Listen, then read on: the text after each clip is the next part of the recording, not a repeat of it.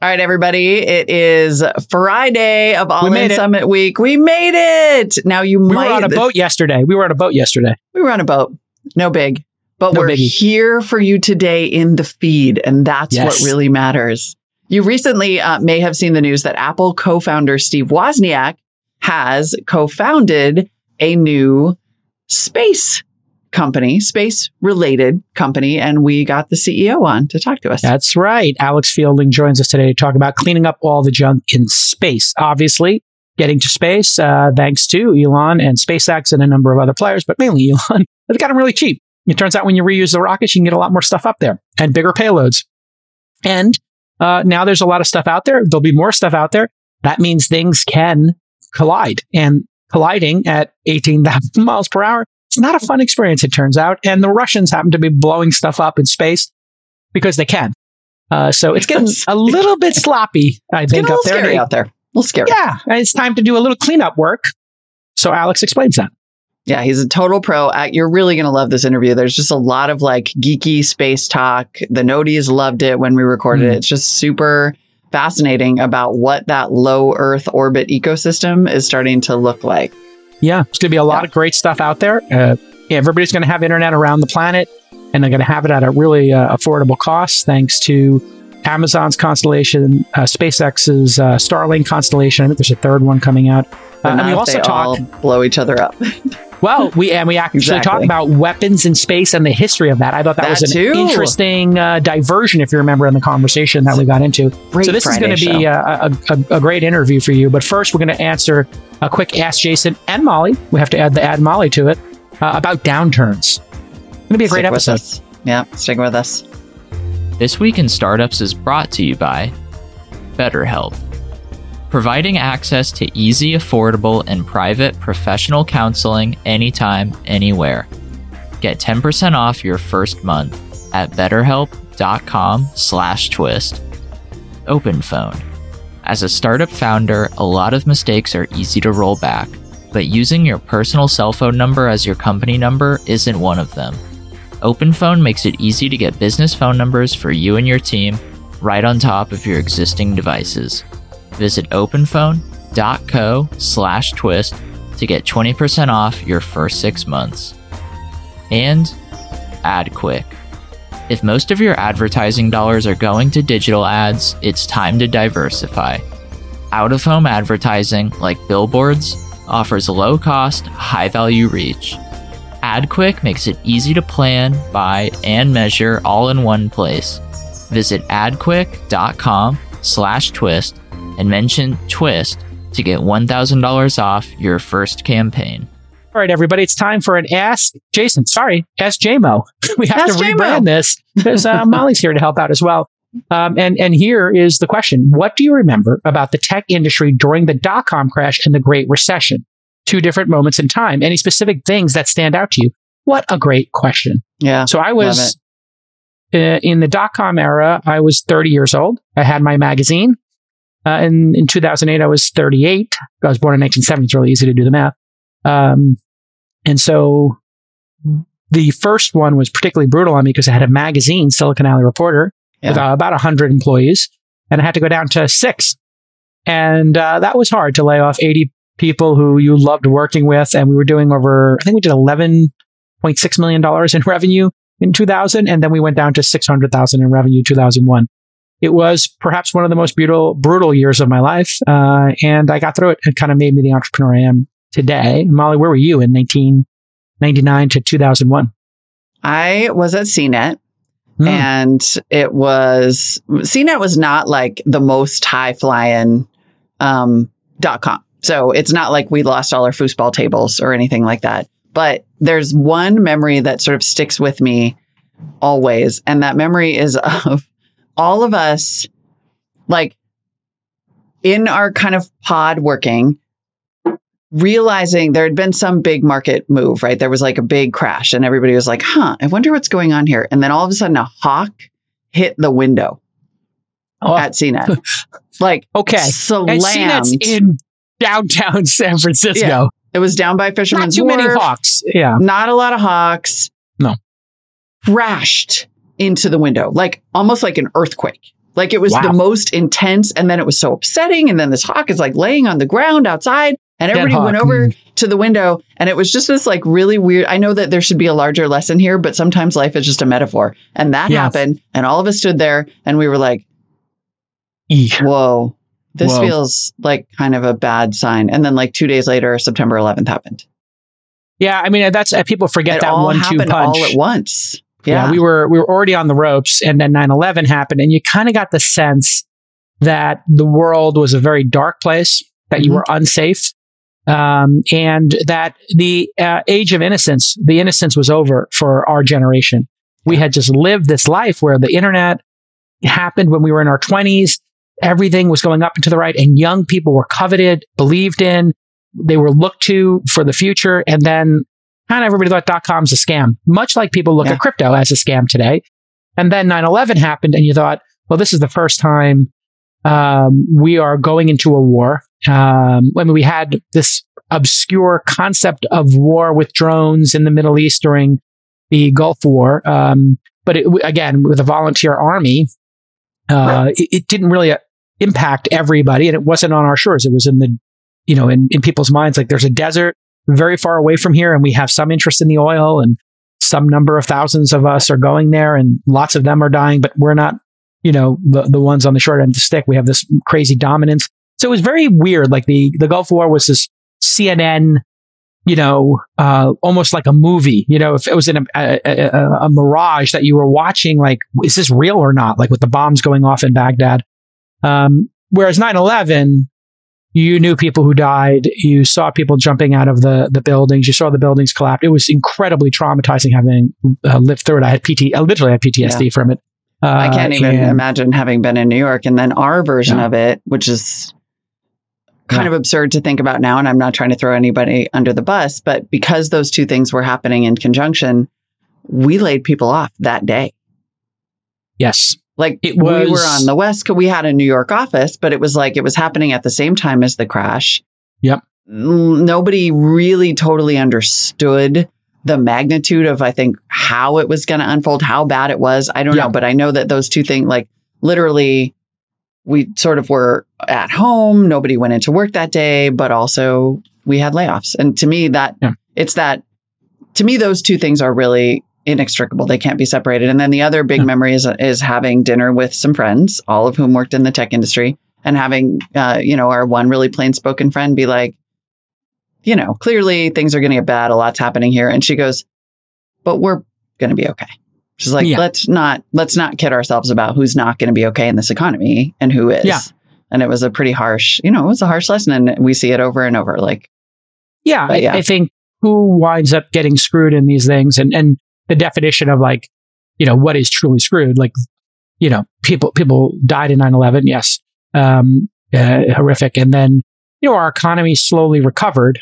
And it was just shocking for people. And I think, as you get older and you live through these things, you start to realize these things pass. It is the human condition. There have been wars. There will continue to be wars in our lifetimes. There are boom and bust cycles in the economy. And, you can prepare for them. Doesn't mean they won't be shocking when they do happen. But in the generally things will pass and things will be okay. And I think that leads up to 2008, which was, the Great Recession. For people who don't remember that, I was running, Mahalo at the time, which is now Inside, venture backed, and had just started, was just about to start angel investing. And the market collapsed. I didn't have a lot of equities. I had moved all of my money in the markets into revenue-backed muni bonds 18 months before the market crashed. No. So I just had a sense that everything was overheated and didn't make sense to me. And I moved 100% of my money into revenue-backed muni bonds, which are ones that have like a bridge behind them. So the bridge tolls go to the bondholders first. Yep. So even in the rare case where a muni bond would go under, which is very rare, like a town has to go bankrupt because they get sued or something. The municipal ones of the bonds are my understanding was that those were the most valuable. And it turns out they weren't in fashion. So the core value of the bonds went up like 10 or 20%. And I was making 4 or 5% tax free. So I wound up playing the economy perfectly. And then I went into investing mode. So I was a little older, 37 years old, 38 years old. And it was clear to me that the Warren Buffett quote, having lived through the dot-com era, was in effect. And I immediately said, time to invest. What a great time to be investing in companies. What a great time to be buying stocks. And so as Warren Buffett said, be greedy when investors are fearful and be fearful when investors are greedy. Everybody was scared. I became greedy. And the last couple of years, people have been greedy. And I've been really scared talking on this podcast. Bill Gurley's been very clear about this. Fred Wilson, anybody who's been through these things, a couple of super cycles. And so as I said on the All-In that came out today, and I've been saying on this podcast, now's the time to be an angel investor. And a lot of the big wins I had, came to fruition in the last 5 years. And now I'm back to investing in companies. It never stopped, but I think this is the year, the next 2 years are going to be the best time to be investing in startups. The valuations will be reasonable. Competition for employees will not be as intense. There's always competition for great team members, but it won't be like they'll have 6 or 7 offers and 3 of them will be from big tech companies that now have hiring freezes. So you're not competing with Uber and Facebook and Apple, because they're probably either have freezes or are maybe even going to be laying people off. So, and Twitter has a freeze, I guess, on now and is laying some people off. Sometimes people don't even realize the stress they're under. They get physical symptoms like headaches. Maybe they're grinding their teeth. I used to do that. Even digestive issues, right? You get that pit in your stomach. Well, those are all indicators of stress. And let's not forget about doom scrolling like I do. Oh my God. And not getting enough sleep. When you're a founder or a capital allocator, the weight of the world is on your shoulders and it's stressful. And listen, it's been a stressful couple of years with the pandemic and the swings in the stock market. So here's your reminder to take care of yourself and maybe try some therapy. BetterHelp is customized online therapy that offers you video, phone, and even live chat sessions with your therapist. There is no shame in the game of getting therapy. Go do therapy, get some stuff off your chest, have somebody listen to you, and just have a place where you can spend an hour, a half hour, whatever it is, to just let it be about you and solving your problems and releasing a little bit of that anxiety. It's much more affordable than in-person therapy, and you can do it on your time, and you can do it at your space, right? So give it a try. Twist listeners get 10% off their first month at betterhelp.com/twist. That's BETTERHELP.com/twist. But where were you in 2008, and how did your career change? I tend to think of it all as a little bit of a lost decade. Like we were certainly investing in different types of content. That was, because there was sort of less pressure, CBS came in and bought CNET. So we had a lot more flexibility then to sort of experiment with things like digital video. And we had already sort of done some of the pivot to video. So I sort of credit that time as being a weirdly useful creative time. Like we got to play with every single format because everybody was trying to figure out the next way to make money in media in particular. Yes. And so without that, I think I wouldn't necessarily have had the exposure into every single version of journalism at that time, right? Like I did TV and I was doing digital video and all of that. Well, I was going to say, it's a really great point. When the market is down, people get very experimental. They try a lot of different things. And when the market is up, maybe people are chasing something or whatever. It's very nice for artists and for founders and creatives generally in that down market because, the expectation's low. You can start doing a little experimenting. You try this new thing called podcasting because what do you got to lose, Yeah. The business is kind of grinding. Yeah. Like we were sort of streaming TV was starting to be a bigger deal. We had a little show for TiVo. At that is the point where I wrote CNET a business plan. I was like, hey, let me do a half-hour broadcast caliber online video show. We got a deal with Xbox out of it. Like I went all over the world shooting the show because we were looking for the next big thing. It is like a useful time. But I will say, like in terms of awareness, certainly in 2001 too, I was so young. Did they do layoffs in that 2008 period? Or just hiring freeze? Or I think we did some layoffs and a hiring freeze. Honestly, it felt like that whole period was a little bit of a sideways freeze, it was just a little bit sideways. Yeah. And we did fine as a company, but it was all like a little bit stuck. But there's also the stuff you're not aware of until later. It wasn't until later that I went back and took stock and was like, oh, like we bought a house in 2006, like a bunch of dum-dums. And, like there are differing levels of awareness, I think, depending on what stage you're in your life. So I'm like, I feel very, to your point, ready for a downturn now. I'm like, let's go. I call my financial advisor. I'm like, big sale at the stock store. We shop in. Like, what? Yeah, exactly. What's happening?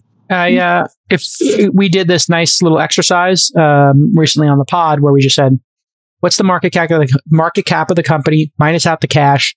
What's the enterprise value? Now, as long as that company is not going to have the risk of ruin going to zero and they have customers and product, there should be some value that would be created after that point. So, whether it's Coinbase, which had a little bit of a pop after, we had this like panic selling last week, or Robinhood had a little bit of a pop. I am a shareholder. Uber had a little bit of a pop. You'll start to see this bouncing along the bottom. I don't like to give financial advice, but my advice to you, Molly, just not to anybody else, is if you did love a product, like you did love Peloton, or you did love Robinhood, or you did love Coinbase, or you did love Uber or DoorDash, you could dollar cost average into those companies, which basically is a fancy way of saying buying a little bit at a time, taking nibbles. And then, if the price goes down, you buy a little more. So if you said, listen, I love this company, I'm going to buy it at $10 a share. Oh, it went down to $7. I bought some at $7. Oh, it went down to $5. I bought some at $5. Oh, it went back up to $7. I bought some at $7. Oh, it went up to $10. I bought a little more at $10. So if you were going to buy $6,000 worth and you bought it $1,000 on the first of the month each month, well, then your average price might be $7,000. If you were going to buy it anyway, most people would say if you're going to hold it for 10 years, it doesn't matter, if you bought it all at 10 or 5 and everything in between, because you're buying it with the hopes that it's going to go 5x. So if you want to optimize, some people like that dollar cost averaging approach. I like that. Other people like to just make the bet and set it and forget it. I'm a set it and forget it guy. Love the company. Bought the shares at a penny or 50 cents. It goes up to 60. It goes down to 7, which is what happened to my Robinhood shares. I'm in it. I think it'll go back up to 60 in 10 years, and I'll just sit here and I'll wait. And I'm convinced Uber will be $1 trillion company. People might think I'm crazy because it's been a $50 billion to $80 billion company as a public company. But I see a 10 to 20x there. And that's why I'm holding. You have to make your own decision as to why you're holding. And I look at the product, and every time I use it, I'm delighted. And if it wasn't there, I would be freaked out if I couldn't use it. So it's a great good question. Metric. It's a good metric. And a great question. Exactly. Great question. All right. We're just taking a complete turn in topic from downturn to we're going to the moon. Actually, we're going to low Earth orbit with Alex Fielding. We're going to find all the junk flying around. Exactly. CEO of Privateer, Alex Fielding, coming up next. Enjoy. Hey, everybody. Welcome to This Week in Startups interview edition. We know you've been getting interviews all week long while we are off on our adventures in Miami. Today, I definitely, and hopefully Jason, are very excited about this. We have Alex Fielding, the CEO and executive chairman at Privateer Space, a company built in specifically to create technology to clean up the space debris problem. Alex co-founded Privateer with Steve Wozniak, who's the president, and Dr. Morab Ajah, who's chief scientist. And Alex, I cannot wait to hear more about what you're building there. Welcome to the show. Welcome to the show. You. Alex, are you a sanitation engineer by trade or an engineer by... I like this. This is going to be a new job, sanitation engineer to the stars. Literally. Well, that's where this all started. 20 years ago, Woz and I were building a company called Wheels of Zeus. We were building Apple tags like 20 years too early. I remember. And that was a bizarre time because, there was no system on a chip for GPS 20 years ago. You had to do it all yourself. You had to calculate ephemeris, you had to do the hardware, you had to do the power management, you had to do the software. And Woz and I were pretty appalled 20 years ago, that shows how old I am, that half of the stuff we had on orbit was trash. So of our roughly 2,000 then satellites, about 1,000 or 1,100 were dead. And we used to joke about this, like, would we be the world's first space sanitation engineers riding on the back of the trash truck in space and tossing them in the compactor? But, this is the definition of the tragedy of the commons. Nobody did anything. And 20 years later, we're tracking roughly 33,000 things that are bigger than the size of a softball. They're bigger than 10 centimeters. And 75% of that's trash, which is unbelievable. Yeah. When you say trash, this is debris from satellites and other space excursions we've had, correct? That's right. So what you're looking at here at privateer.com is an app we call Wayfinder. And all of the orange dots are active satellites. All the teal dots are dead satellites. And everything that's pink or purple or gray. And if you close that window out, you can zoom out. And what you'll see when you zoom out, keep zooming, keep going back. And this is the giant ball of trash we've made in space. So most of what you can see here is some form of debris, rocket bodies, fuel, paint chips, nuts, bolts, screws. And what you're looking at here is stuff that's bigger than those paint chips, nuts, bolts, and screws. You're looking largely at pieces of trash that are, like I said, bigger than a softball. So it's kind of terrifying. I mean, imagine somebody throwing you a softball, but it's doing 18,000 miles an hour. That's a little tough to deal with. Listen, lots of founders are loosey-goosey with their personal phone numbers. You know about this problem. People start putting their personal mobile phone in documents, proposals, and it makes things super messy. If you're running your own company, you need to be professional, and OpenPhone helps you create a business phone number, and it's really easy. How easy is OpenPhone? You install an app, and you're done. You pick your number, you're done. And you can create a shared phone number. How great is that? You know how you have like an email for customer support, you do VIP at? Now you can have that for a phone number where multiple employees can field calls and texts, including those texts, super important, because that's how a lot of business happens. A lot of these young folks, they don't want to talk on the phone, they want to text. Well, OpenPhone can help you with that as well. And it's affordable already. It's just $10 a month. I mean, it's so affordable, it's ridiculous. I think they should triple their prices. I think I would pay $30 a month for this, but they charge $10. Twist listeners can get an extra 20% off that for any plan for your first 6 months. That's even ridiculously generous. I mean, that puts it down to $8 a month. You're kidding me. You need to do it for yourself as an executive or a salesperson. Openphone.com/twist. And if you have an existing phone number with another service that's overcharging you or that doesn't have this incredible feature set, they'll put it over for you. If you're thinking about phone numbers, I just want you to think openphone.com/twist. That easy, folks. Remind us, for those who are not familiar with the kind of dangers of space trash, why all the ways that this can kill us. Well, MV squared is still MV squared, right? So the problem is, if you think about getting hit by a bullet and that bullet's doing, a kilometer a second, just imagine that bullet doing 17 times or 18 times that speed. And that's what you're looking at, here. So it's really a huge challenge. And it's even worse because it's kind of like that movie, Alien, right? It's like Jaws in space. You don't ever see the monster until it's on you. And unfortunately, it's the things that you can't see that can really mess things up in space. We have things crash into each other in space all the time. We have so many problems in low Earth orbit, especially, that the gap between science fact and science fiction is just massive. I mean, we can't reliably dock in space. We can't reliably see the debris in space smaller than 10 centimeters.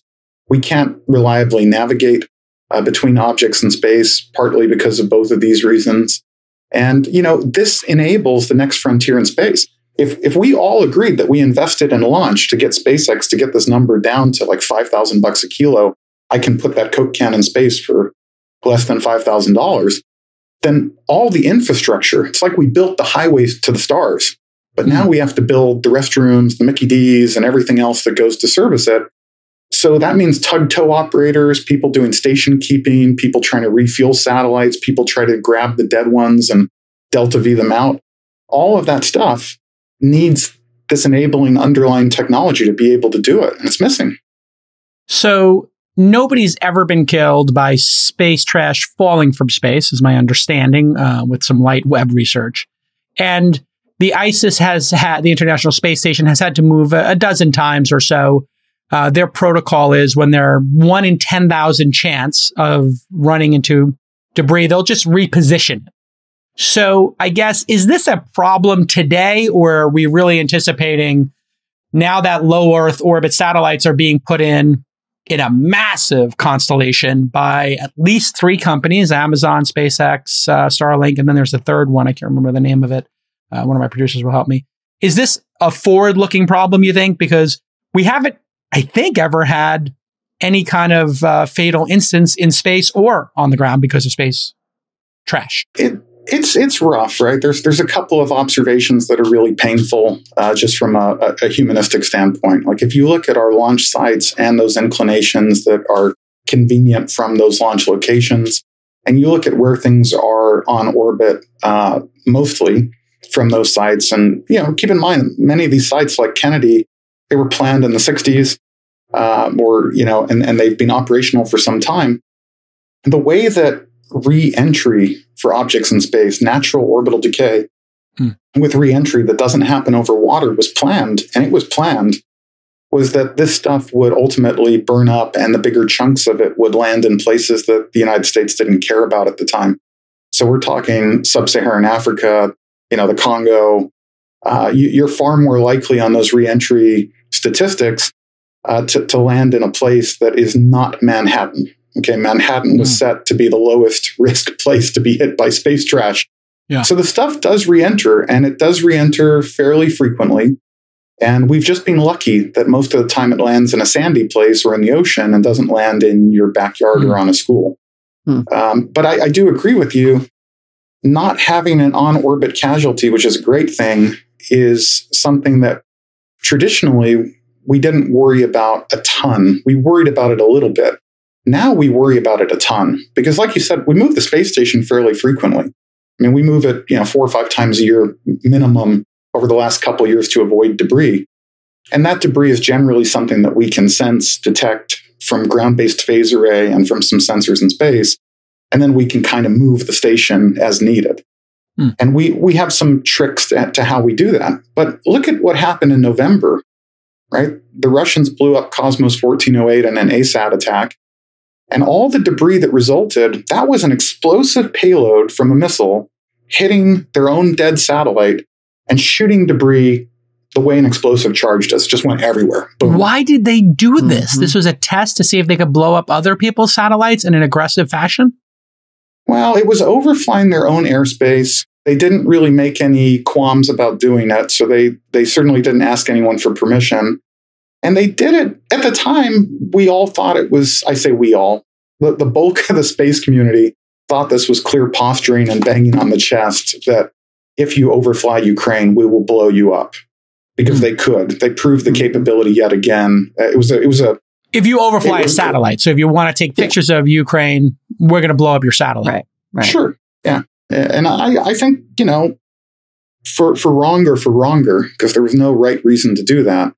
The problem was the propaganda machine in Russia did a fantastic job saying everything is good. Situation is green. It's all usual up here in space. What was the truth?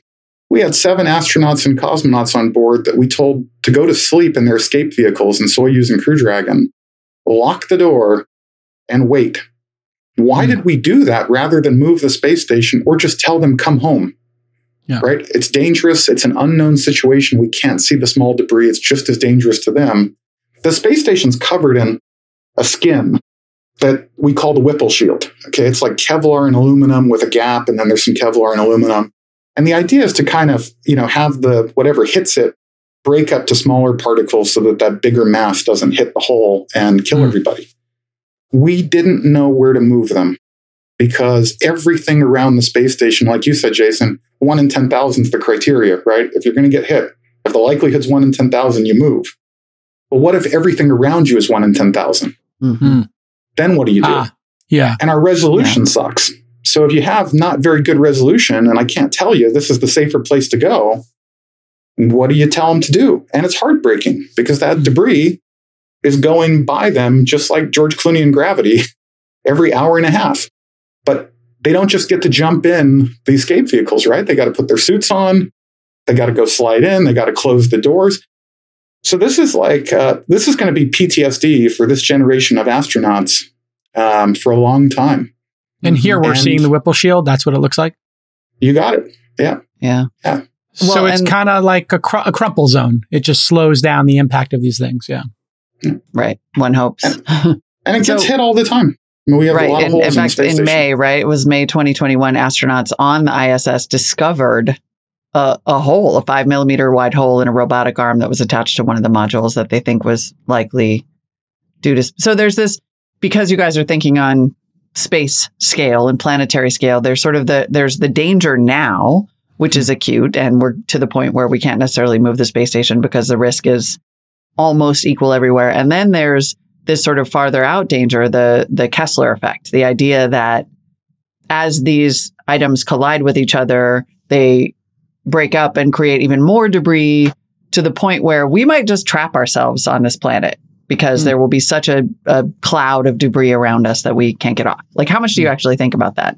It's theoretical, I know, but it's theoretical. I mean, the thing is that a part of the things that we don't know in space, right? And I could write that would be actually a really boring book. The things we don't know in space, they're all terrifying, but there's a whole lot of them that are very close to near Earth space. So we don't know orbital carrying capacity, which is kind of the way in space terminology of talking about how congested is the highway. And there are certain orbits now that are already so congested, your launch window will be very, very small. There's certain sun-synchronous orbits, polar orbits, where the FAA will only let you go maybe 2 hours a day.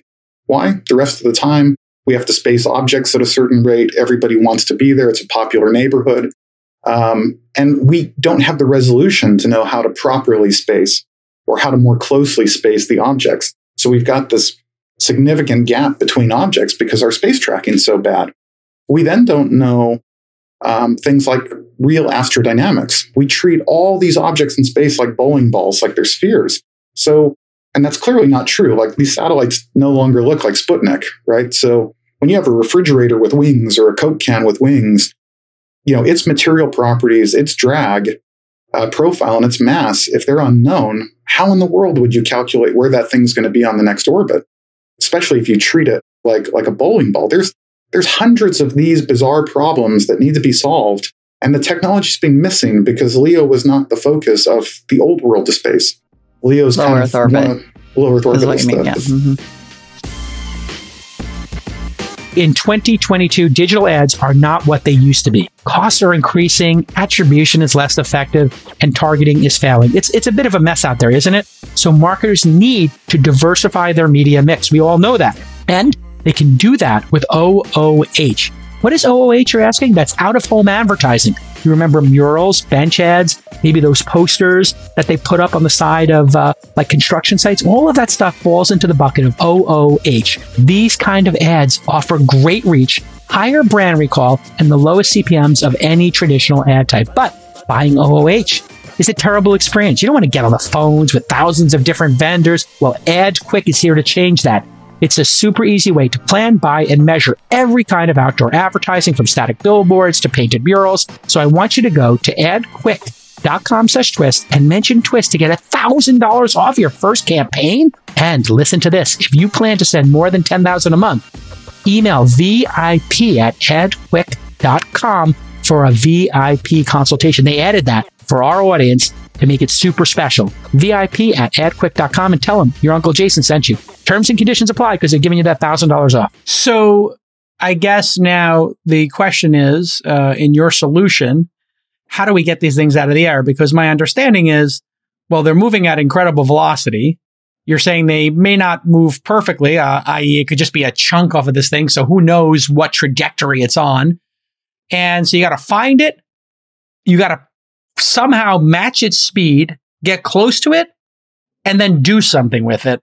How on earth are you going to clean up tens of thousands of little pieces out there? Does this seem as impossible to do as it seems to my brain? Or is it actually something that's within our ability today? It's there's a scale. So there are fantastic companies out there like Astroscale and ClearSpace are two great examples of companies that are working on docking with dead satellites and delta V'ing them into the atmosphere so they burn up, or moving things. There's companies that are now... What was the term you used? Delta V'ing? Delta V. Delta V. So delta velocity, push it into the atmosphere. Got it. This approach tends to work pretty well. I mean, we haven't tested Astroscale and ClearSpace have not tested on large, real satellites yet, but they're very close. They've flown quite a bit. They're getting better at things like active rendezvous, which is really just docking. But, to do that, you have to know a whole host of things that are missing in space. So Privateer is working on building the platform that connects all of these capabilities, the sensing and detecting, the tracking, to observation capability, to developers everywhere, so that they don't have to fly stuff in space. Because the other part of the challenge is everybody that wants to fly something, now that it's really cheap to fly, SpaceX has got it to $5,000 a kilo.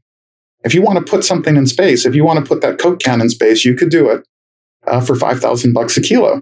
Well, as a result, everyone is putting something up and no one shares anything that's on orbit, at least not very well. So Privateer is working on breaking open that layer of things that are already in space with our own space assets to encourage developers to utilize those and share those through consumption-based APIs, similar to what Amazon's done on the ground with infrastructure as a service with their data centers in AWS. Does that mean you want to just log where it is incredibly accurately and give that information to other folks to go clean it up? Is that what I'm reading? Oh, yeah. I mean, we're not running a fleet of cleanup satellites. Our Pono class satellites, Pono is kind of Hawaiian karma, or, the word for kind of doing the right thing in Hawaiian. And we're headquartered in Kihei in Maui, Hawaii.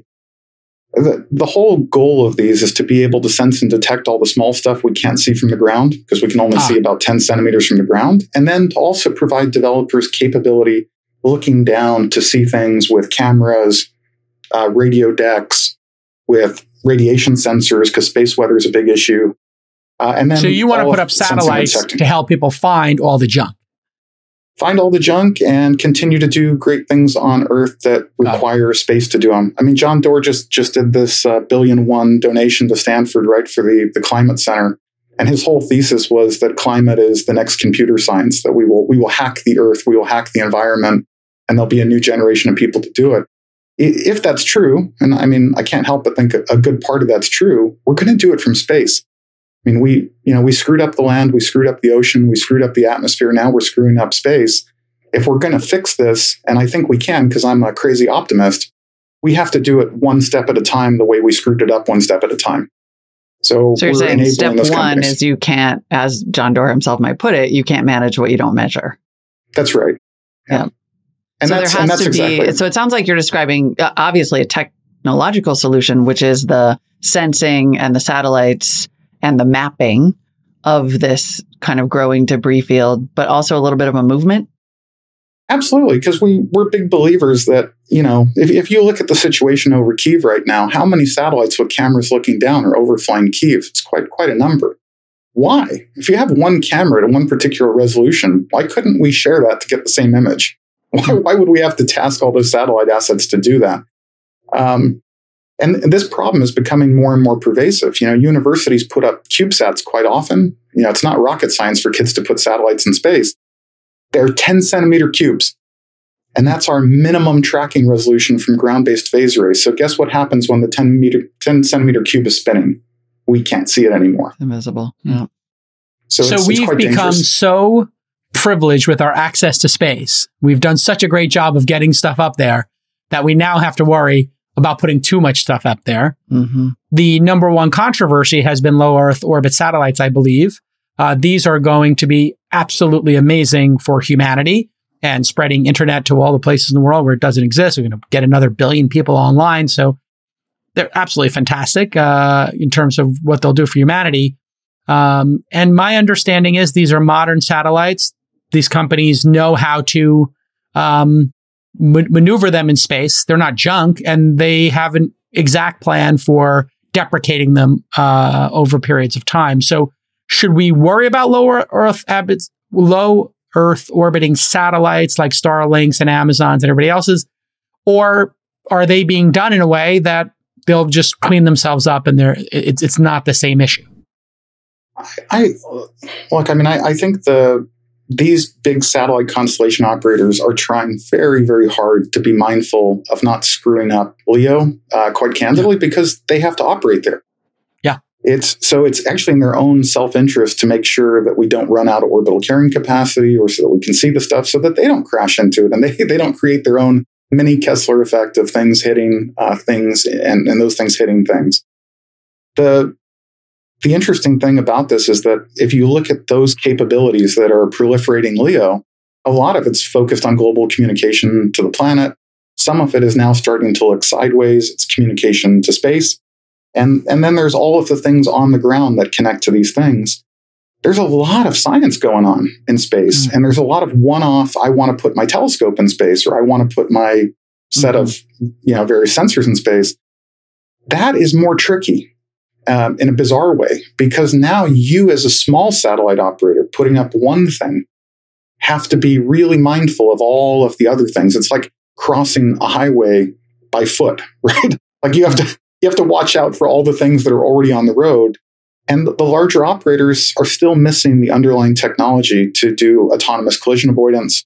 So there's great companies like Kayhan working on this to make sure that we don't hit each other in space.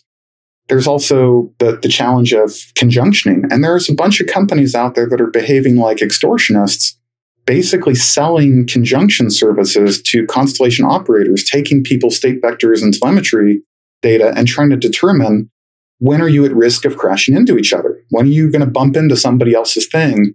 And then, of course, the intelligence. Well, who's obligated to move? And where should we move? Where's the lowest risk position? That stuff is coming, but Privateer is releasing our own service we call RELSIC, which is Kessler spelled backwards. And we're not charging for that 24 hours ahead. We're just asking space operators, please provide your telemetry and state vector. We'll provide the service for free, because it improves the whole space community. It shouldn't be optional to crash in space, right? This shouldn't be a market. This should be a technology that helps humankind.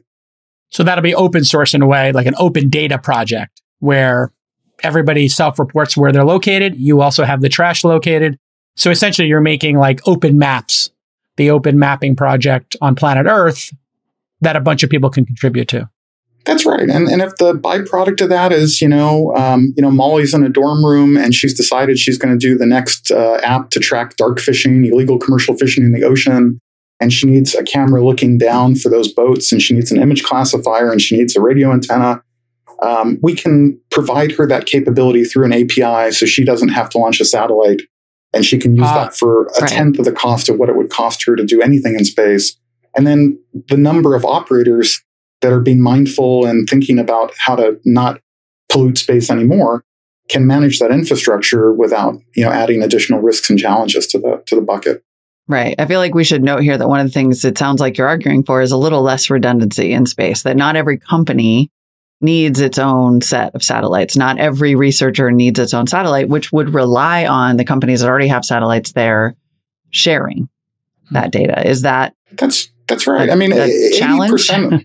Well, 80% of the stuff that goes into space, it really is the long tail, right? 80% of the capability is the same capability, but we all have been putting it up because we couldn't figure out how to share it. Mm-hmm. The 20% are the bespoke sensors and the instruments that science wants to put up there to do something very unique, and they need to test it. It's all super relevant, but it's not 80% of what people using space assets want to do with them. So we're helping kind of bridge that gap to get the 80% of those resources to be available and shareable by everyone, not just on our own satellites, but if you have a capability and it's in a place where people want it, please work with us to provide that to that capability to developers through APIs that they can, call those resources from. And that way we don't have to put up more. To your point, we need to share the services up there. So if there was a service level in space for cameras, and other services, this could be eventually like Amazon Web Services in space. And that's what you plan on building. Yeah. Mm-hmm. That's right. And Amazon and Microsoft and Palantir and others are already on that heading that direction. But if you go to privateer.com, just like stuff in space, you'll see all of the catalog info on all of the things on orbit, all of the things circling Earth. But there's a little party piece. We didn't announce it. If you go and look at any asset that you click on that's an orange dot that's active, where we have more than one source of tracking data, you can also see the deviation, which is another reason we exist. The average deviation in the low Earth space catalog, all the assets and all the people tracking them where we think they are, the average deviation is 200 kilometers. How do you dock with something? How do you get a trash truck to a trash can Mm-hmm. If you don't agree on where the can is, It might be 200 kilometers away from where you think it's going to be. Yeah. So this is actually a good. If you click on, you were just on a Planet Labs flock a second ago, and you can always. What is a flock? So Planet Labs has cameras that look at Earth and image the entire Earth every day. Right. And so if you look at any of these, satellites, like if you click the show filters at the top left, now you see on the screen, you can see that there's a number just moving slowly across your screen that says 2. Yeah. In the middle of the planet. Yep. If you go into the middle of the planet and just zoom in where that number 2 is, keep zooming. Oh, there you go. Now you'll notice that there's a gap between 1 and 2. And it's a pretty big gap. It's like, 70-ish kilometers. What that gap is demonstrating is the data that's up on the right-hand side of your screen. Number 1 is the high-resolution United States Space Command tracking data. So that's some of the best tracking data we have in government. Number 2 is the onboard transponder that Planet Labs has on their Flock satellite, which is a camera looking at Earth. And if you look at that data on the right-hand side of the screen, you can see, orbital speed, mean motion, and period. If you scroll down on the right in that box, you'll see the same data. So you'll see like 96.6 minutes orbital period, 7.6 kilometers a second. So the 1 and 2 represent the same data set. Yep. In theory, 2 different data sets for the same device that are off by about 70 kilometers. Okay. Yep. And here and I'm guessing that the gap, just from what we're seeing on the screen, I'm not actually doing that math in a spreadsheet, but part of the reason that gap exists is you can see here we're 0.6 degrees off on argument of perigee. So Planet Lab says 144.9013, and above it in the Space Command catalog, we can see 144.3247. Mm-hmm. So we don't agree at this particular moment where the heck this thing is. So how would you rendezvous with it? How would you connect with it? We also don't know things like spin rate or tumble rate. So we don't know how fast, let's say that the object was uncooperative. It wasn't sending us data. How would we know how fast it was spinning or tumbling? Would we know if we could reliably dock with it? So all of these questions require on-orbit capability as well as ground-based capability. But you can get all of this data from as many sources as will provide it to us for free in this free version of Wayfinder at privateer.com. And then we've got Wayfinder Pro coming very soon here that has private sources of tracking. So other companies like EXO and Numerica and others that can work with us to try to find a way to provide that tracking data to developers. They still earn a profit, space gets safer, and we don't put as much stuff up. Yeah. Pretty amazing. I mean, in this drop-down menu you have at Privateer, if you go to the second one and you pick the constellation of Starlink, Molly, you can just see like how many there are. So you just show the data sources all, and then you go to second one, Starlink, and it's like, oh my Lord, they have a lot out there. And a lot of them are, I guess, because they're flying in orbit, you can see many of them are over the ocean for large periods of time. So you would think that's time is, that's wasted time when they're over the ocean, unless they're servicing boats, I guess. So if I'm looking at that and that's all Starlink, I am asking, I think the question that you're asking, which is why does anybody else need any up there at that point? So like to what extent? Yeah, I mean, sure. Right. Yes. Bandwidth. But what I wonder is to what extent are companies going to have to cooperate with each other to make space for their own safe for their own operations and our, future ability to travel to space? It just depends on what you want to do with them, right? I mean, the obvious killer app right now is Starlink. It's communications facing planet Earth. Yeah. But there's a whole lot of non-obvious applications. I mean, we don't really think about our GPS assets very often because they just work. But if we end up with a cloud of debris that's kind of like a virtual denial of service attack in space, or if we lose certain capabilities over certain areas because those particular things have become damaged or were attacked intentionally, it's really dangerous. And there's also things that we want. Like we have a lot of sensors looking at Earth for climate science. I mean, we're doing oceanographic research, atmospheric research, all that's coming from space. I mean, when Al Gore gets on stage and talks a lot about the inconvenient truth and where we are with climate studies, one of the things that's generally left out is how much of that work, how much of that science we do from space. So space is not just the next frontier. I want to be super clear. I'm not arguing against Starlink or the ability of us to launch these satellites. I'm just saying is part of Privateer's mission to say there may be times when you company should collaborate instead of be redundant. Absolutely. Yeah, absolutely. Collaborate, like share instead of launch. Share instead of launch is definitely model one, right? And we want to take advantage of it too. I mean, we're everybody's customer that we can be to use that data. Yeah. And we're not trying to be hypocrites. Let's talk about the militarization of space, because there's a lot of actors who, maybe aren't the most trustworthy or haven't been as upfront with us.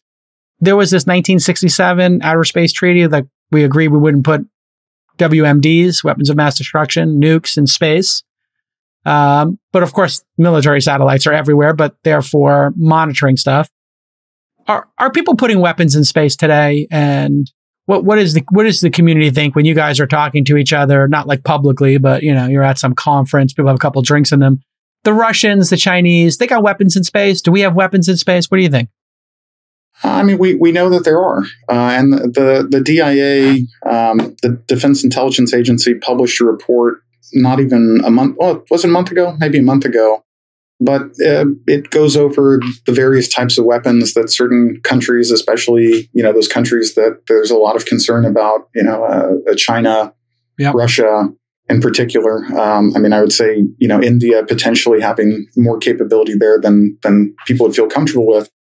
How many different types of weapons there are that are already in space. We also have an app on Privateer that it'll be launched here in 60 days called Comply, which just tells you how many satellites that are on orbit are in or out of compliance with the International Space Act and treaties. We're not doing enforcement, but unfortunately for us, nobody's doing enforcement. So the lie in the Outer Space Act and the treaties is that everybody is required to sign it that goes to space. So we all sign the same thing saying we will not put weapons in space. We will not do certain things in space. But it sure seems like some people kind of had their fingers crossed behind their backs when they did it, because we as the space community worldwide have done some really horrible things in space. And there's also a number of assets that have violated the Space Act and treaties just out of greed, right? Because intent is really hard to prove. Right. But hey, if your satellite has 5% of the fuel left, do you want to move it to a graveyard orbit with dead things, or do you want to leave it in place and just pray you can use it until it goes out of fuel? Because that's money for big companies. Mm-hmm. Yeah, I mean, if we look at ICBMs, intercontinental ballistic missiles, like these things can get anywhere on the planet in an hour or two and blow stuff up, at least according to pop culture and war games. But if you put nukes in satellites, they just got to go down. They don't have to go back up, right? And going up, it's a lot of fuel. And then I guess the Russians blew this thing up. So they blew it up with a missile, or did they just send a kamikaze style satellite at it? Was there actually explosives in it when they blew that satellite up? Or do you not need explosive? You just go really fast and you just crash a big mass into another big mass, and that's enough. You don't need a bomb. Well, this is actually kind of the one of the worst parts of this is that, we do have pretty good intelligence around things that happen in space. But when this happened, the Russians knew that there's no enforcement body. I mean, a lot of us will chastise them and say, this is a horrible, horrible thing that you've just done for all of us. It's a really dangerous and stupid thing. Right. It's even dangerous and stupid when you have your own cosmonauts on the space station, which is now at risk because of what you've done. I can't imagine being one of those cosmonauts on board and having your other crew members and comrades go, what the hell? And I'm sure that they didn't know. I'm sure that the Russian government didn't give Roscosmos a quick heads up before they decided what they wanted to do.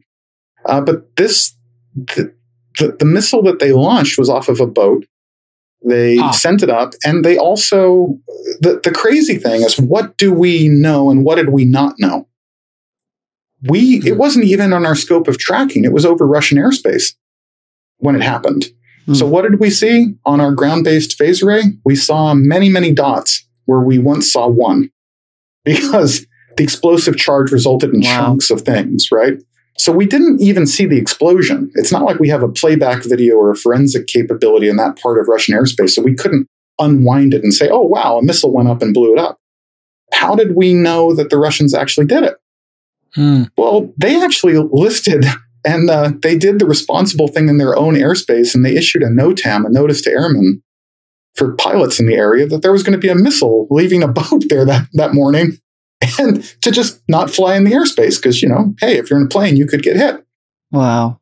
So they actually publicly notified their own community that they were going to do this. They didn't say we're going to go blow up a satellite. They just said we're launching a missile. It's fascinating. The Russians actually worked on a system called a FOBS, bombardment system. And it's a warhead system that uses low Earth orbit. And just before reaching its target, it deorbits through a retrograde engine burn. They first developed the system as a nuclear weapons delivery system. I'm reading from the Wikipedia in the 1960s. One of the first Soviet efforts to use space to deliver nuclear weapons. In August of 2021, the People's Republic of China tested a weapon that combined a FOBS with a hypersonic glide vehicle. Like a kinetic bombardment system, but with nuclear weapons, FOBS had several attractive qualities. It had no range limit. Its flight path would not reveal the target location, and warheads could be directed to North America over the South Pole, evading detection by NORAD's north-facing early warning system. It's crazy. Well, and this is if you look at what you're looking at here in this. So this is the document I was talking about from DIA. This is only, I don't know. I think they published it in March. So these things are not speculative. These things are actually cataloged. And in this report, you'll also see the volume. How many of these things have been launched recently? Where are they on orbit? And it's terrifying, right? Yeah. And it should be, because this is part of, and I am not Privateer is not a company working on these types of things, weaponizing space and so on. I mean, this is totally opposite of what we like to see happen. But this challenge is, if we knew where these assets were, right? Then what do we know about their capabilities? How many of these types of capabilities to grab an object and throw it somewhere, or to blow an object up with an energy weapon from space? These are no longer speculative things that just happen in weird science fiction. They're things that are now being worked on and developed in science fact. That's pretty terrifying. Yeah. Well, let's tie this to your business. I mean, I would imagine that for you, in terms of launching that pro product, which I assume is paid, that's the business plan here, that governments must be clients. Like how will you make money? And I would imagine that must be part of it, right? Well, then we're focused on commercial space first. So we're working with constellation operators like SpaceX, like Amazon, like others who have their own things in space that have the same challenges. Now, their customers could totally be governments. And don't get me wrong, we're not turning away business from friendly governments trying to learn things about space environmentalism and sustainability and how to traverse space more safely. They could certainly use the data to improve their own capability. But, this is an area where we're being very, very mindful of how you pick who you provide services to. We're not trying to be the gatekeeper or say that there are bad people or good people, but this becomes one of those things of, what do you sell to Russia in this moment, right? Or whoever is doing something that you really believe is a wrong in the world in the moment. The flip side of it is, would we turn down Russian data? Right? I mean, that's a really hard, consequentialist kind of argument. I mean, right now, even in the Privateer platform, you'll find data from Vimpel, from the Russians. That's important data, tracking space trash. Would we turn it away? No, we wouldn't turn it away. Would we be their customer? No, wouldn't be their customer. But hey, anything that keeps the space environment more sustainable, definitely want to make sure that we do that. Amazing. Well, continued success with it. And thank you for doing this important work of keeping the skies clean. Yeah, this is fascinating. For sharing and with so us all this consequential. Thank you so much. Please come back and tell us how it's going. Tell us as soon as somebody invents the big fishing net, scoop it all up. We want to. Yeah, that's. It feels like we're going to You'll get to know the point. first, so you tell us. You, It feels like we get to the point where there'll be drones just zipping around space, find this stuff just while we're sleeping. Just pushing it into the atmosphere. Yeah, Cool. like just it'll be like a little Wally picking up like a nut, a bolt here, coming soon. a 6 coming pack of soon. beer, like whole bottle of You, Don Julio. by the way, I have to say, you could find Alex on Twitter at 2345678.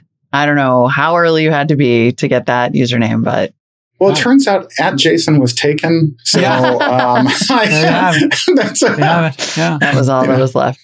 that's all I that was had, left. Exactly. I had @Alex. I considered changing my name, but then I got @Jason. I traded it. That's, All right, oh my continued success. We have a very special, I wish we had some music and They like didn't a even fuzzy tell me screen. about this. A very special OK Boomer for you. This is Aw. like very self-reflective, but I did listen to half of it when they started talking about you. I guess the It was so OK awkward. Boomer group, is Rachel coming on to talk about this? I didn't approve this or know about this, but I like it. I like taking the initiative. This week's OK Boomer. Oh, okay. All right. Surprise. This is a high-risk maneuver, but it came out well, so well played. I like you taking a little bit of risk.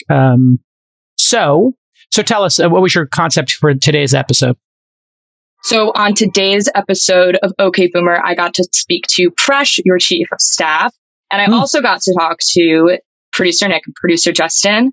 We talked Okay. about everybody's path into how they got their jobs, their favorite parts about working at Twist and at launch. We even got to talk Interesting. about how it was when Molly joined. So that was a really cool episode. And I thought it was a good episode to have air the week we were all going to be in Miami. See each other. Very 'Cause we're charming. all And hanging out together. It's lovely. I listened to the Professional Molly. development. What a good idea. I listened to the Molly part. Marley, what did you think? I don't know if It you was so listened to it awkward. yet. I mean, it was like Oh. when you pass someone a note in class and then they read it right in front of you. Like it was, it was very, I had Oh. to try to think of myself in the third person for a minute. Huh. And then I was like, I need to step it up in this master class and producing thing. You'll hear it. You'll hear it all. But it was very lovely. All right. So it's a Very little lovely. inside baseball, but I think Peek behind the it does, it's a peek behind the curtain, but I think there might be some nuggets there for people who, are running companies. I think investing in young people in the early part of their careers, and I think young people investing in their own careers and taking it seriously is a really great way to run a business, a fun way to run a business. And it just requires both parties to buy in. And what I really liked about it was great for me to hear because I don't do reviews and I don't like to talk to you all about like compensation and all that stuff. I have people for that. But it was nice to hear that you all love it and you all love the challenge. You like taking years out of your career path, which is what I tell people. If you come work for me, you're probably going to take 5 years, 10 years out of your career path. After you've worked for me for 2 or 3 years, people are going to start trying to hire you because, they're going to look at you as like, oh, Jake Howell is good at spotting talent, probably my superpower, and good at mentoring talent or demanding excellence and, giving you a little push there to do more than you maybe think you're capable of. And so I had dinner with Presh last night, in fact, who just started as special projects for me when he was 19, marketing, building videos and doing, simple marketing tasks. And now it's my chief of staff. And we had a good conversation about that. And then there's a way to keep folks, which is keep them challenged. Number one, people don't quit jobs. They quit bosses. And so keep that in mind. It's not the job or the company that people quit. It's typically the boss they quit. They just fall out of love with the boss and they don't feel inspired. Or maybe they don't feel, respected, or maybe they don't feel supported, all of those things. And I think it's pretty reasonable. And so you need to be challenged, but you also need to step up and you have to want it. And both parties then are in a pretty good relationship. And then I also figured out how to keep you guys here for a long time. You guys know what that is? Yeah. What is it, Carrie? Cool. Is it Carrie. What is it? You haven't experienced yet, but Preshy Poo got a little tasty poo, as did Nick. Freshy poo. Because we had an opportunity to sell some shares early in one of our breakout winners. We took the opportunity to do that. And the way it works in venture, just to tip cards, and this isn't, I don't think, in the episode, but if you have carry, which in a media job that doesn't exist, at NPR or, CNET or, The Ringer, or maybe they get stock in, I guess, some modest stock in Spotify. People get various, types of equity Maybe or whatever. a bonus might be more aligned, but it's not like unlimited upside of owning equity in high growth startups. And so Presh was able to, get a little taste of one of those unicorns. And then, but we only sold 20% and you vested over 4 years. So he probably got a percent, like 25% of 20%. So then that means 25% of 20% would be 5%. So he has 20 times that amount backloaded. And then I said, and he was like, yeah, there's a lot of money waiting for me as I vest it. And then I was like, and that's but one company. What if you wind up having 3 of those? Now it's 3 times. Now it's 60 times what you've already got. Now, what if those companies 10x from here, which is a possibility? Now it's 600 times what you have. And he had never thought about it that way. But that's really what you have to think about. These companies can 10x. I think it could also go down to 0 generally don't go down to 0, but they could also lose 80%. Like that's not happening.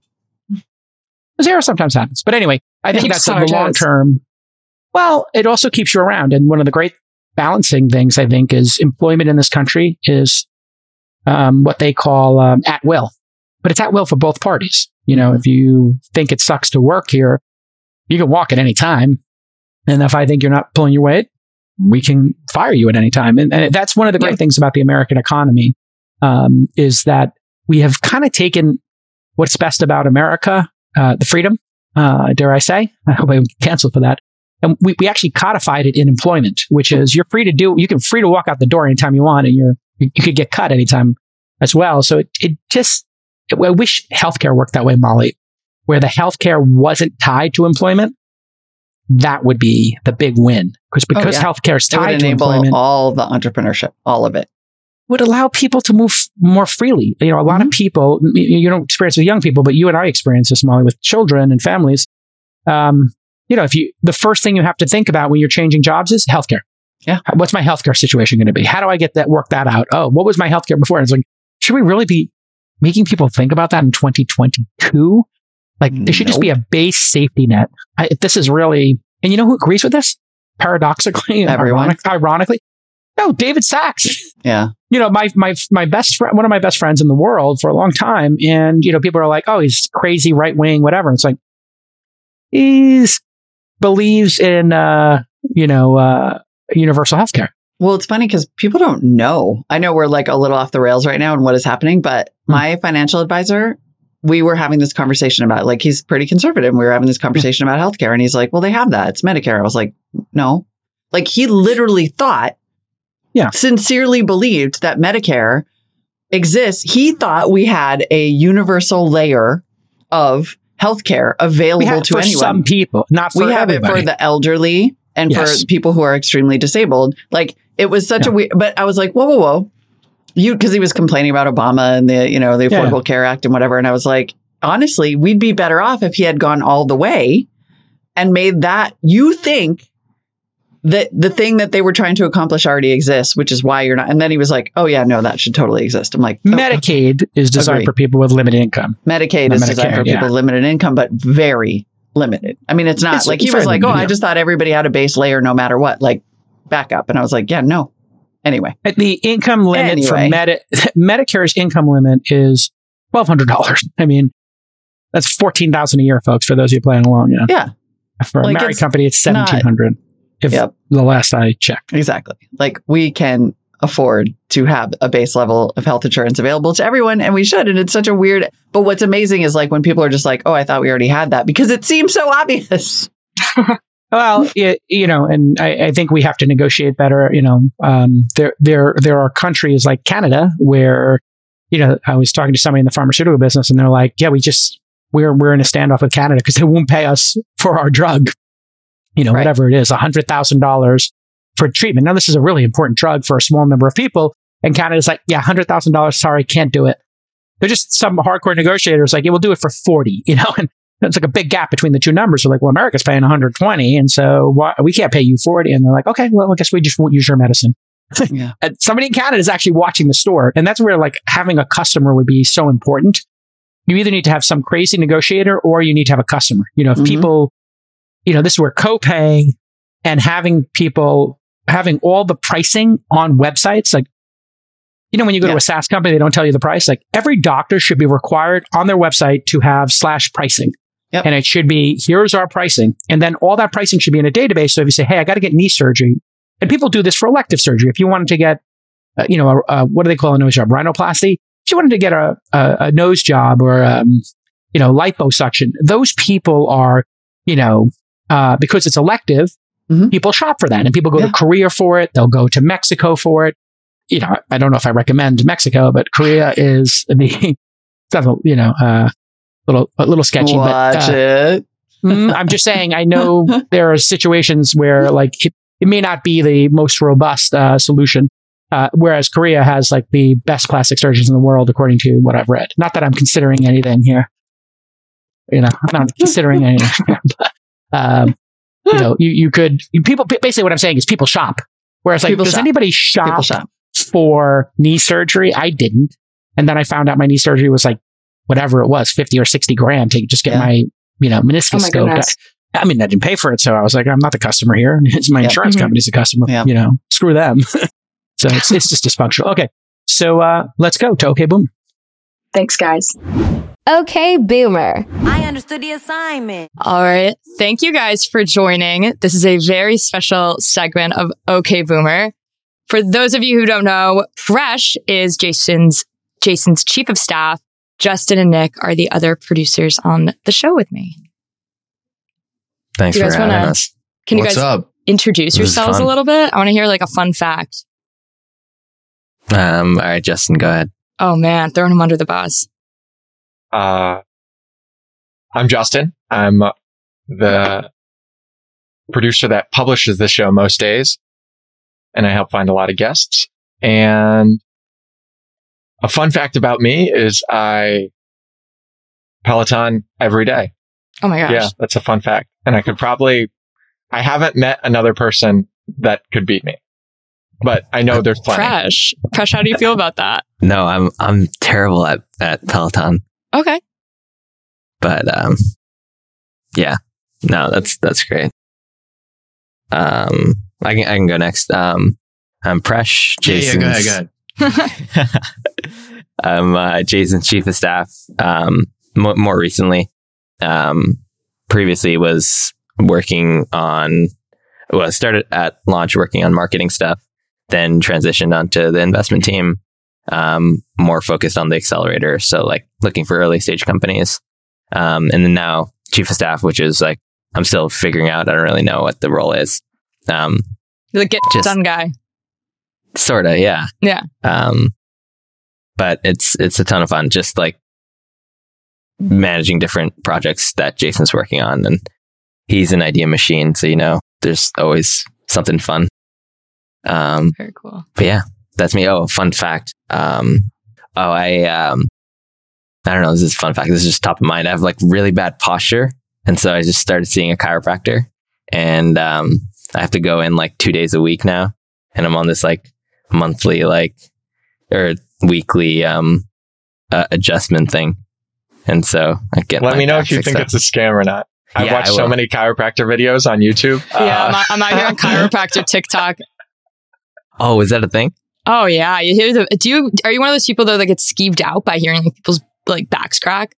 No. I love it. Like it. Yeah, me too. It's like dopamine hits my brain every time I see one of those videos. But I'm with Justin. If This Week in Startups switched to a chiropractic YouTube channel, we could probably do numbers. 2x within the next 2 months. Easy. Fresh. Pitch that to Jason. Next idea he hilarious. has. Be like, listen. All right, last one over here, Nick. Hey everybody, I'm Nick. I work on This Week in Startups with Rachel and Justin and Jason and Molly. I'm having trouble thinking of a fun fact. I'll be totally honest with you. I don't know that there's anything. I'm sure there's something, but come on. You had us do that. Fun fact is the job has totally taken over his life. Every free hour is now thinking about producing content. No, I enjoy my weekends, and I try to have all of you enjoy your weekends as well. I try to not bother anyone at all over the weekend because I know that you guys are going, 12-hour days during the week. So I'm like, at least let them have some Saturday, Sunday time. You guys, what time do you guys go to bed? Go to bed. I normally end at like 10, 9. Okay, but I see like group chat messages. Or 1. Oh, those are crazy. I'm in Pacific time, so it's like 10, 11 p.m. sometimes, and you guys are still like chatting it up in the group chat. Justin and I have like a weekend talk too. Justin and I have a nice weekend chats. But once the All In Summit's over, hopefully that the sleep schedule will get back onto it. Yeah. It's always interesting with events because it's just like a new job on top of your job already. Mm-hmm. And then you just have to fit it in somewhere. Either on your weekends or during the week. Gets it. Yeah. The last couple of weeks leading up to an event is always insane. Well, I guess and that's where we are right now for the people listening. Yeah. And so this will go out the week of the All In Summit. We've all met each other before, which was crazy awesome. I think I've met Nick and Justin maybe 1 or 2 times, maybe 3. Presh, definitely only once, but it was amazing nonetheless. So really excited to see you guys again. We're recording this on Wednesday, May 11th. Presh is already in Miami. Jason just left to Miami, and the rest of us will be heading out on Saturday. What are you guys most excited for either the All In Summit or our little team retreat happening afterwards? Presh, I'll let you pioneer that. Okay. Yeah. Most excited. So this is, we talked about this kind of a bit earlier with Nick.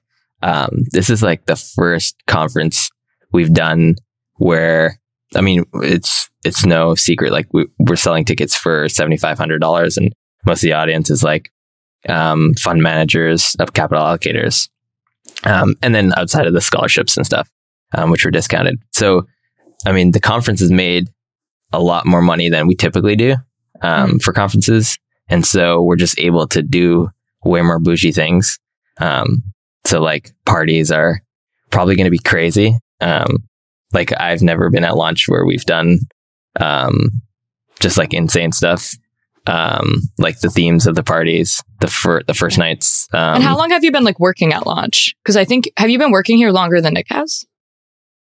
Slightly. Like a year longer, right? Yeah, I think a year.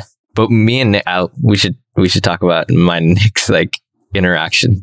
We have intertwined origin stories of launch. Okay, so how long have you guys been working here total then? I started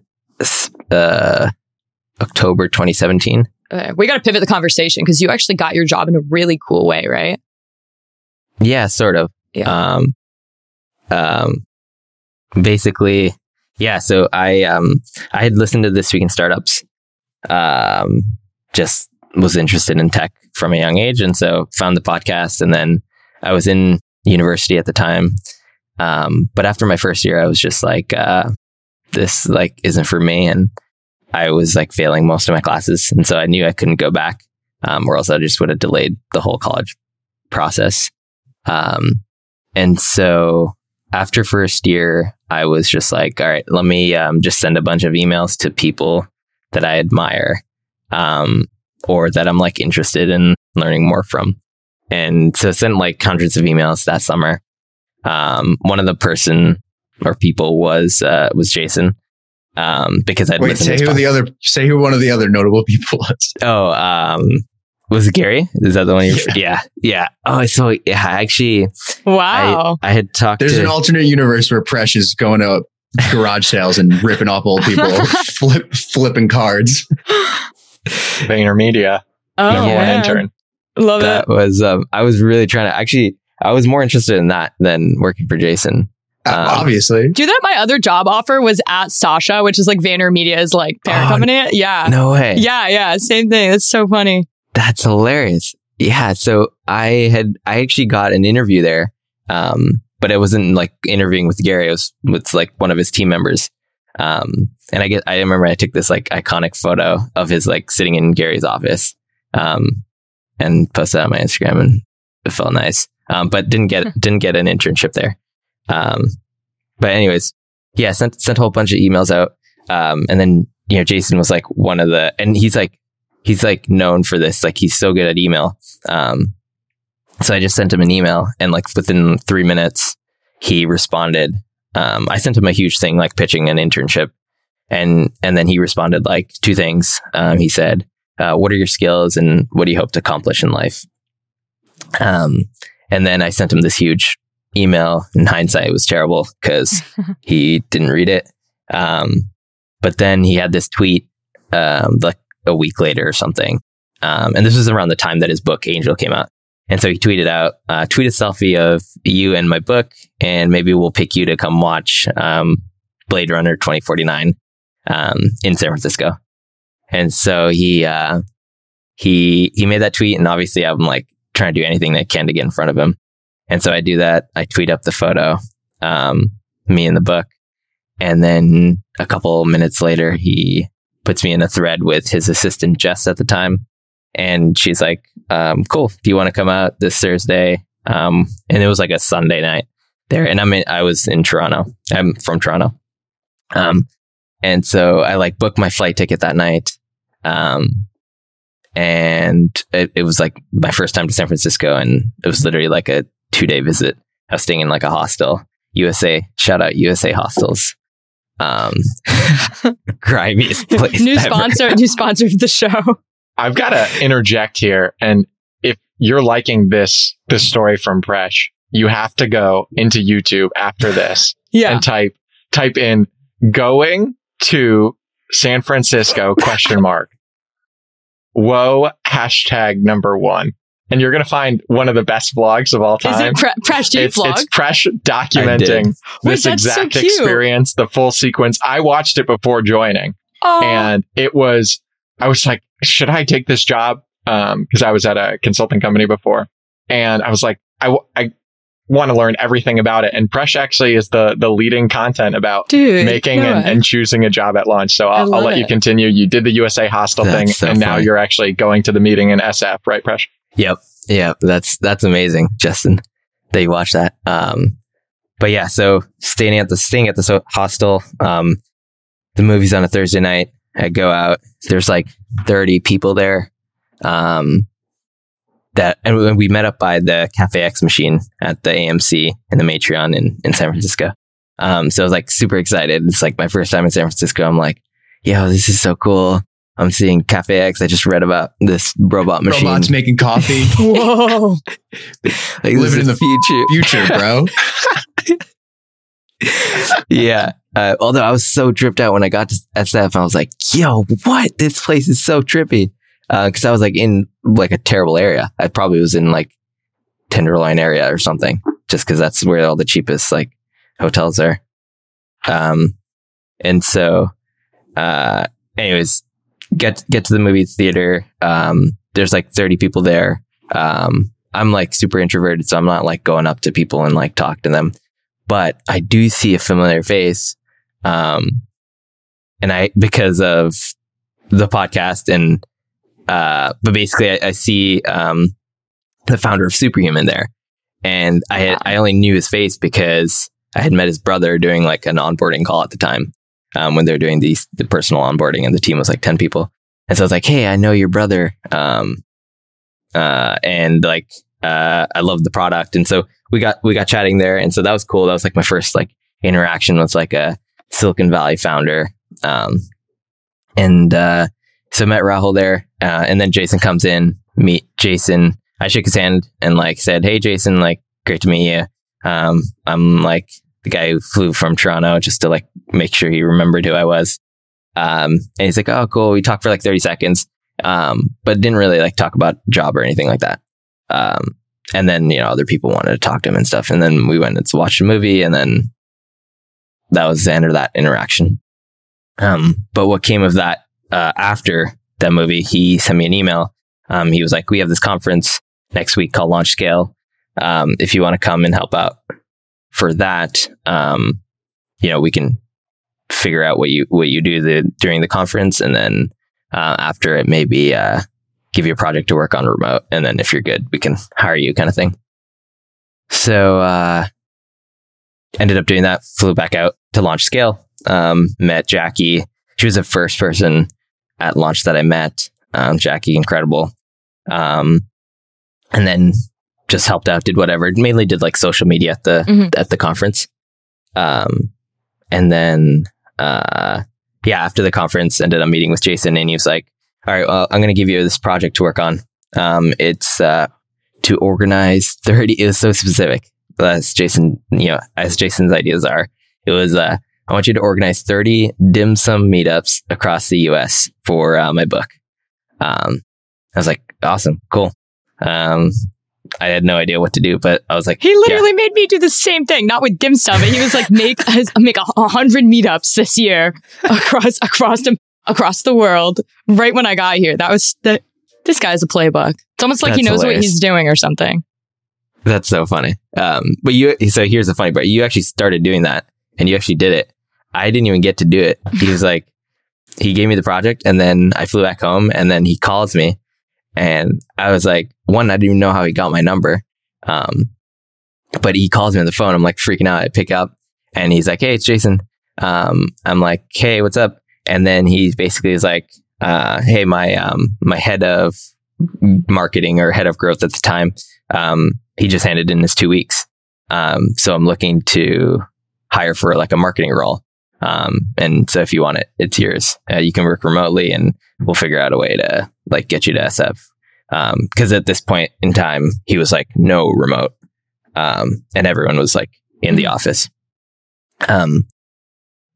So yeah, I just like skipped out that whole process of setting up these dim sum meetups, and got the job. But I started working as a contractor, cause I was Canadian. And, then, long story short, we ended up setting up like a Canadian office and, hired a couple Canadian folks and, all because of you. Well, I mean, it conveniently worked out. And I got my visa. It was like, I mean, it was incredible because I got my visa through that process. Yeah.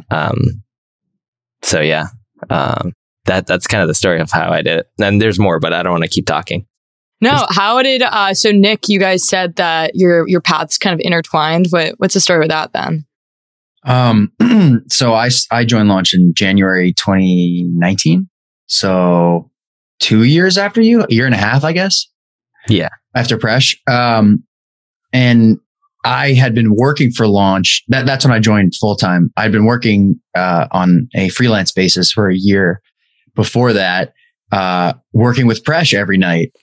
Well, night my time. I guess it was night his time too. Cause he was in Toronto at that point, but I worked at Major League Baseball, at MLB Network.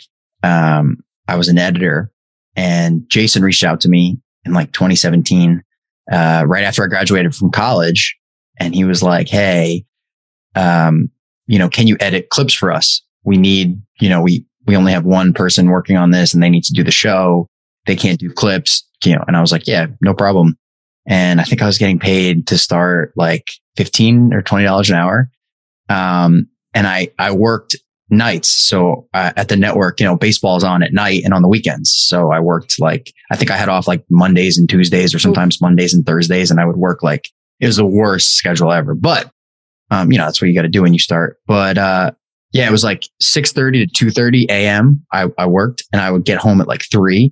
And then from like 3 to 5, I would knock out clips. So my first interaction with Presh was sending him clips at like 4:30 in the morning and him replying to me like, hey man, why are you up so late?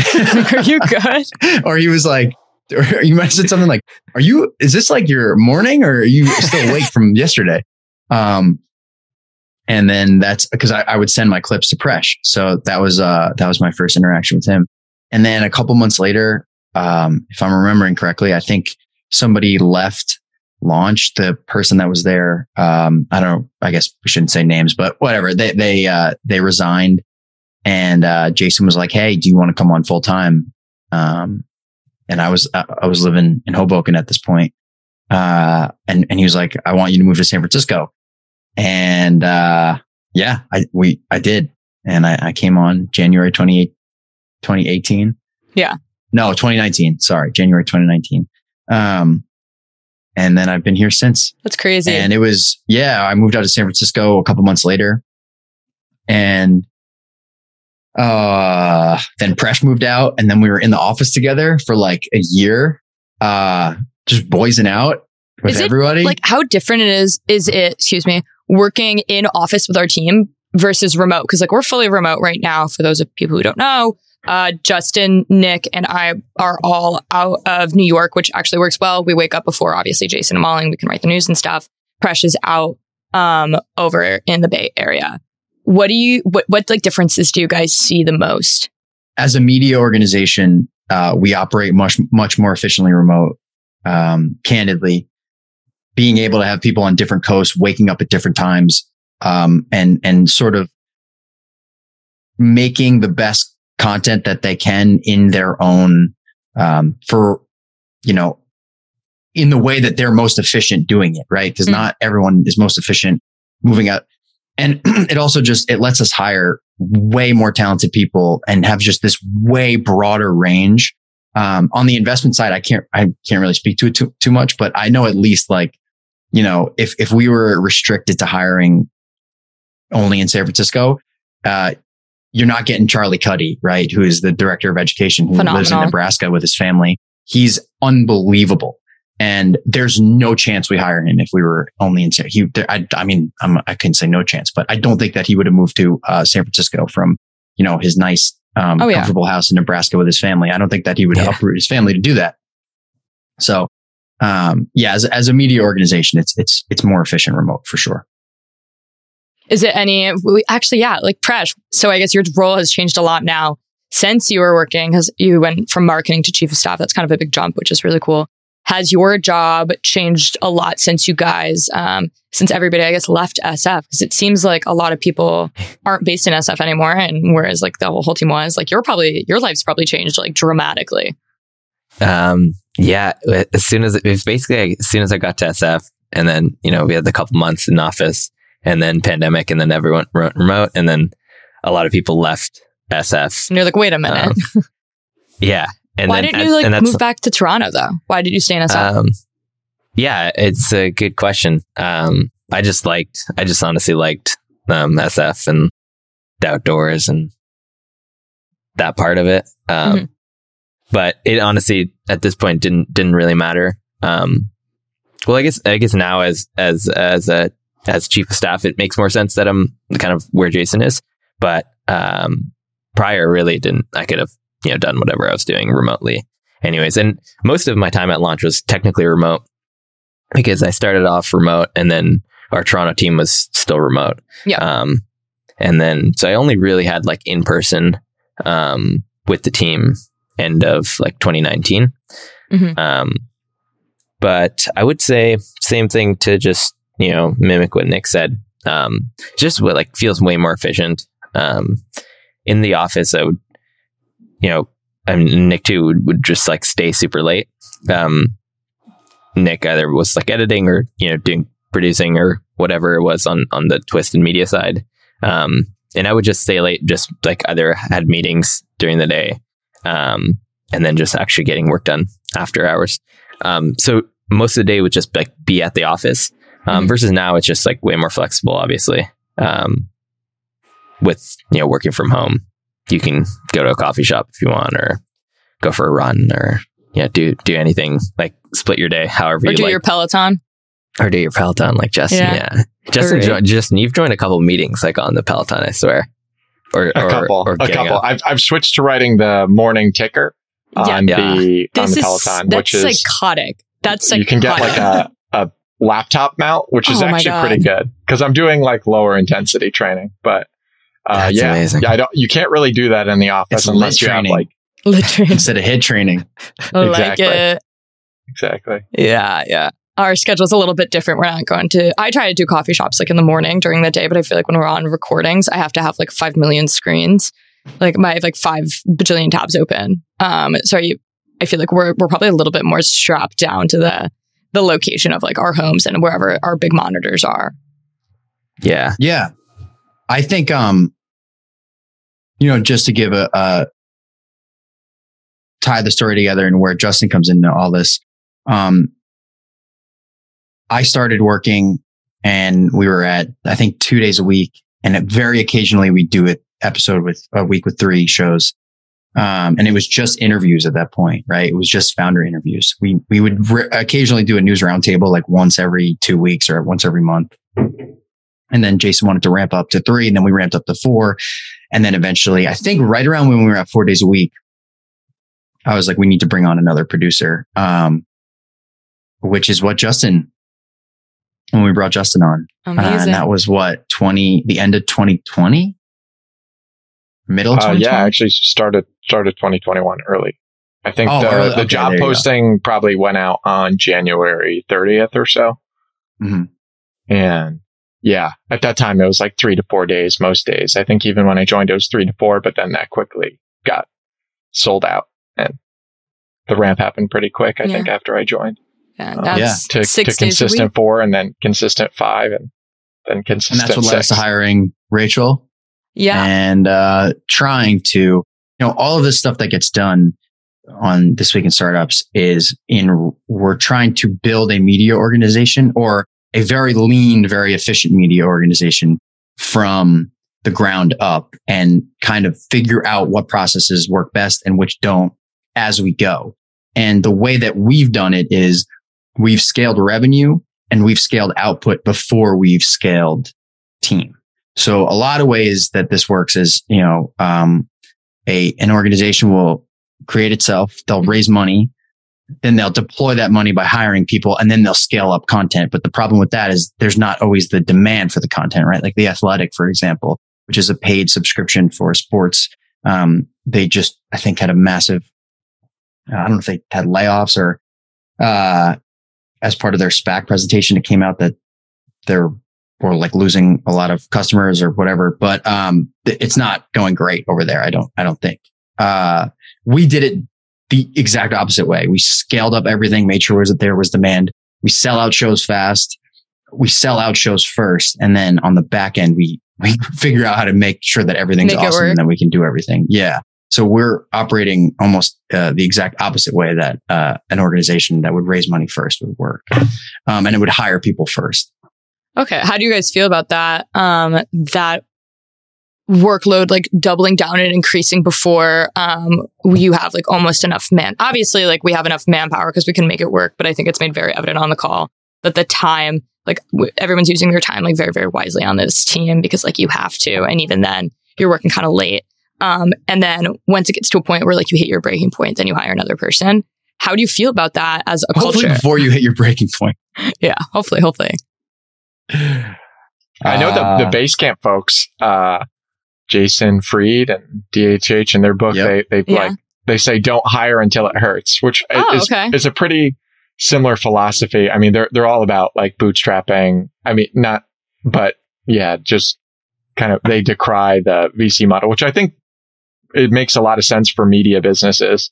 Totally. There's some things where sprinting ahead definitely makes sense, but I mean, at times it'd be fun to have loads of extra resources to just deploy at will. I think Presh was talking about how fun it is to plan the all-in conference when you're just you have a lot of resources. Yeah. And I think we still give our partners a great deal, and some of them have been with us for a long time, which is awesome. But it's definitely shown if you're interested in just like any entrepreneurship, not just startups, it's been a really good lesson on how to actually survive, because there's other companies out there that are our peers, and some of them that are doing some awesome things like On Deck, but they just had a lot of layoffs. Rip. And I really don't. The only way you're getting laid off at launch is if like you personally are having difficulty getting the work done, I think, given at least the health of the business. So it depends on what type of company you want to work in. But it's been really good to learn how to run effectively. And there are definitely trade-offs you make, but it's been really cool to watch and learn. I totally agree. I feel like learning to do like a bunch of different stuff too, like having a lot on your plate and having to learn it all at the same time has taught me, like, not only at like things that are basic, like this is my first job out of college. So it's taught me to do things like time management, but it's also taught me how like to be like a way more effective worker. I think like in previous roles, even at like internships and things like that, like I had a lot of wasted time. And by being able to have like a bunch, it's a daily show. Like you have to get all this stuff done like that day. It's not like it can wait till tomorrow. And having that kind of like deadline imposed upon you, I feel like has made me like 10 times better of a worker overall. Yeah. Jason describes it as, or he likes to describe it as, working here as a young person his goal is to increase your trajectory of your career, like skip 10 or 20 years. That's what he wants to do. And I think that we've done a good job kind of curating, working, I'm sure on the investment side as well, but on Twist specifically. I mean, you're given agency almost immediately. Like Rachel, I think for you, it was almost like week 2. You got that, meetups project. And again, you know, you say first job out of college or, we really, really try. And I almost want there to be no bureaucracy in this job for anyone that works on This Week in Startups, because I've worked places before where there's a ton of bureaucracy and like awesome, really cool, interesting things get stifled and then have to go through this processing machine where when they come out the other side, it's this just like totally mid, like, kind of thing for what it used to be at the ideation stage. Right. So, I think Twist works best when there's a little bit of like, creative chaos, and it's just like, is something interesting? Yes. Boom, go run with it, do it. Which I think is the stage that we're at now. And I think for young people working in that kind of environment, which I'm sure exists on the investment side too, but I can't speak to it as well. It's different than a lot of first job or second or third job out of colleges would be. And we like it that way. Yeah, Jason does a really good job at hiring a bunch of young people. I think like it's helped people grow within the company as well. Like Presh, you have been here for quite a bit. So it's really cool to see everybody is like path throughout the company. Justin, I guess we skipped over you completely though. With how did you find the job? You didn't find it through like cold emailing Jason, did you? I replied to a tweet. That's what I did too. The impetus. I was an occasional This Week in Startups listener, probably listened to a lot of the great episodes, maybe 4 to 10 a year since 2018. And then I was listening to basically every All In.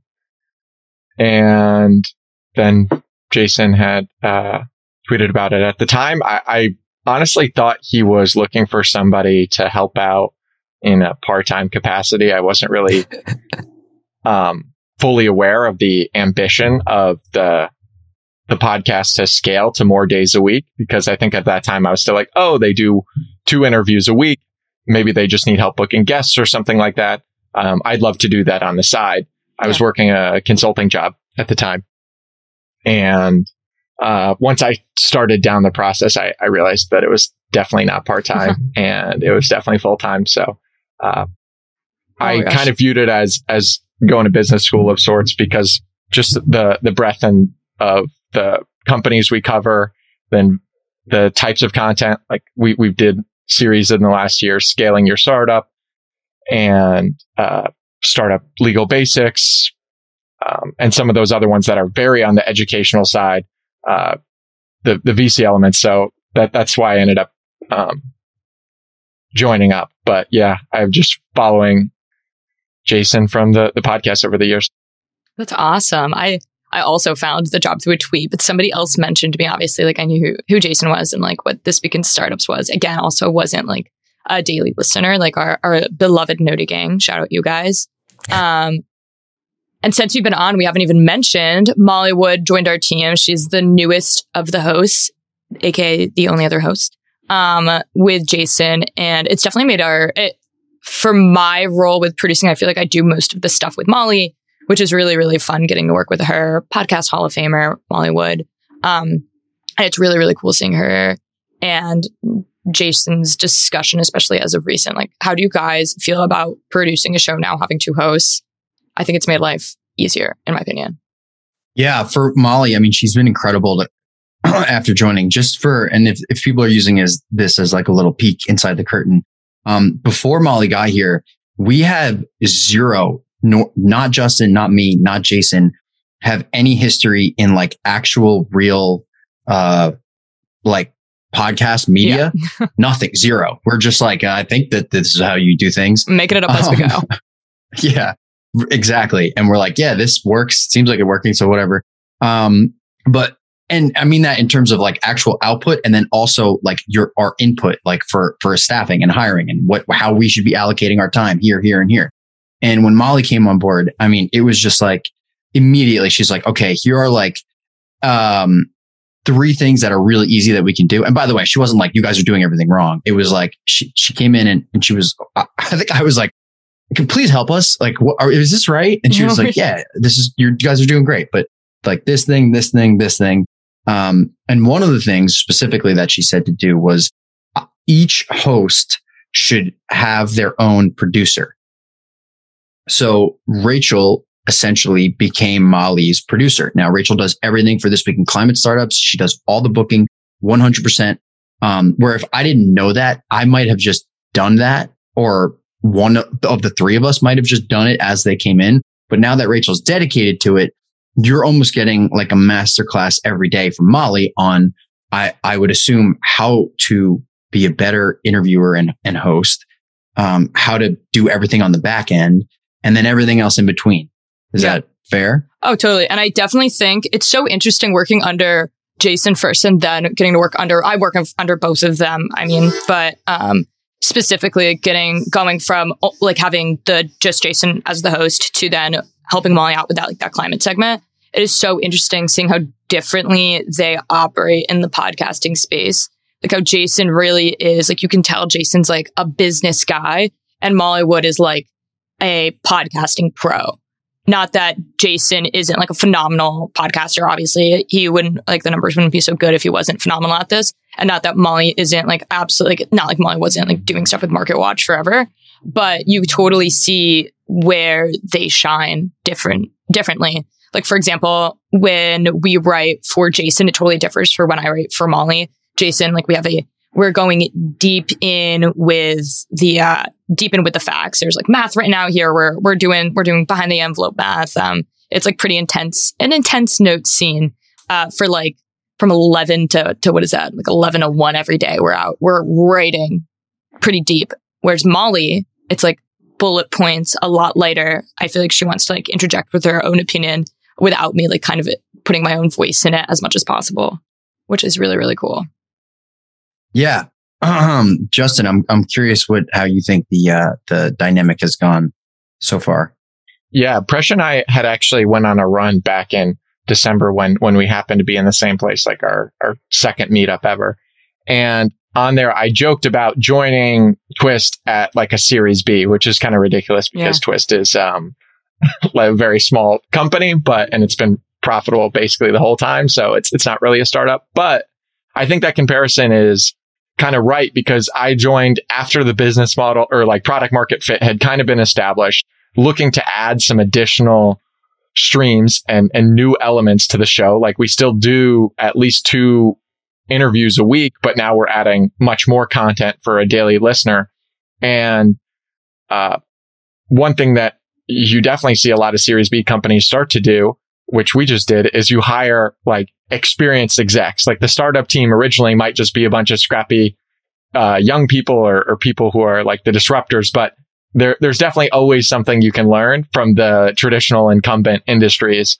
That's why you see like an Uber like maybe poach like Amazon, and Amazon people took Costco people, etc. And Molly really comes in and brings that professional background from radio, and just helps us add more structure to this, because I think it is when you're a small team, especially when you're a small team with a lot of trust, maybe from working in the same place, you can get kind of lazy about how you actually systematize things, and which is great for experimentation. But as you try to add more people to mitigate problems, it definitely gets pretty chaotic if you don't have the right structure in place. So I think it's been great to start to add structure and more dedicated responsibilities, so people can we can make sure we're making the most of our team, and instead of like duplicating work or just working on things that actually aren't going to push the show forward. So I really enjoyed that. I agree. That's awesome. What did you guys hope to when you got this job? Were you like ever thinking like, oh, this is like going to help me? Like, I want to go over to the investment side. I want to go work at a startup. Like, what was your guys' like main goal, I guess, of taking this job? Or were you guys mostly just focused like on the here and now, living in the present? Presh, you can go because you've been on mute for a bit. Yeah, really like, so when I first wanted the role, it was like, do whatever, just to make an opportunity, because I knew I wasn't going back to school. So whatever that was, I was like down for. And then after, working a year, it was more so like I guess I started thinking about more career wise what I wanted. Yeah. And I guess I like discovered, well, the one thing that's great about Launch is like, it's like a Silicon Valley boot camp. So and this was like one of the things Troy, who was the marketing guy that had quit at the time, which is how I got the role. He had told me, because we had like a week or two together onboarding. He was like, it's like one of the best places to just get your hands, basically get in the trenches and learn the world of Silicon Valley and startups. And so that was super exciting to me. And with that, obviously, you get that experience, on day one, essentially working with Jason. But I would say like the thing that most excited me was just having a breadth of education in this world of startups. And I was like fortunate enough to get that with the different roles that I've had over the years. And everyone at Launch really gets that. Like everyone has some involvement in each part of the business because they all overlap one way or another. So I think that's cool. And then the other thing, which is cool, which is how Jason like started his career as well, which was like doing everything part of the business.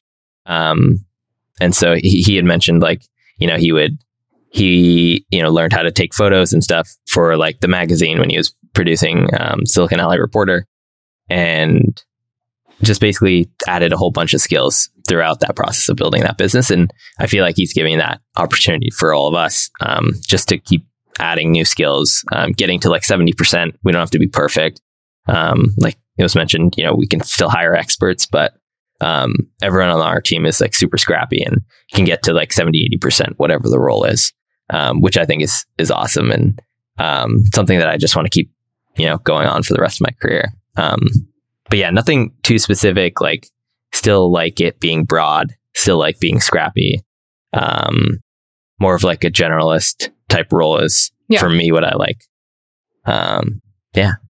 That's awesome. It's funny because Justin literally said like this is like basically in place of business school. So the education thing I think rolls. I was definitely I actually just talked to Mike Savino with our 2021 like year in a review, because I'm 100% on that same path where it's like I just want to learn as much as freaking possible, and like who better to learn from at the time of getting the job. It's like who's better to learn from than Jason, besides now Molly Wood. It's like if you want to do something in media, if you want to do something in business, like really like these are the subject matter experts, which is like an incredibly cool experience. But I'm still on like when I was coming into this role, I was like, I don't know if I want to do stuff in investing. I don't know if I want to do stuff in startups, like go work at a startup, or I don't know if I want to try to like pursue podcasting myself. Cause at the time I did have like my own podcast, which has since like kind of like taken the back burner, but, really, really cool to be kind of like an inch deep and a mile wide at an organization that I feel like has so many different arms to it. And one of the best things about being at like a small organizations with so much going on is like Nick kind of like hinted at this, like the amount of responsibility that's like given to you is insane. Like the other day, Jason was like, yeah, you should probably like tweet more from the Twist account. And I was like, okay, like, let's go. Like, okay, I can do it. Like, we'll figure it out. Or it's like plan meetups. And it's like, I've never even planned like a sorority event before, much less like a gathering in Japan with people I do not know in a Slack group that I just joined at a company that I'm very, very like unknowledgeable in. And the amount of like responsibility that's given to you at a fairly quick pace is more than I think what a business degree could give you. Plus getting to learn like all the vocabulary, like during the show and hearing Jason and Mike and Molly and all the awesome people on the investment side, like talk about the actual process in which like that goes is, gives you some like practical knowledge. You want to wrap it up, Nick? I think it's a good time to wrap it up. We're at yeah. The original question was like, what do you want to get out of this? Yeah. Or what were you thinking that you wanted to like learn? Like, why did you take the job in terms of like, did you have like, were you interested in like making it over to the investment side? Or were you interested in like becoming like the best producer possible? Yeah, it's an interesting question. I I didn't really think about that when I joined. I wanted to, it sounds super shallow, but this industry pays a little bit better than the industry that I was in. Yeah. And I like money. So that's why I originally took the job. And I was like, all right, if I don't like this stuff, I could always go back to sports. But I have found the challenge of learning and becoming or trying to become an expert on things that you know nothing about before coming or very little about before coming here. I found it really fun and it's rewarding.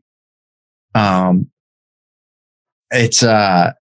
are times where, you know, you have to do something you've never done before, like go through an S1 or a quarterly earnings report and break everything down into a really simple, understandable, easily readable way that makes Jason or Molly look super smart when they say it. Yeah. And if it's your first time doing that, you get graded like it's your 50th time doing that. Yeah. And that makes you elevate your game quickly.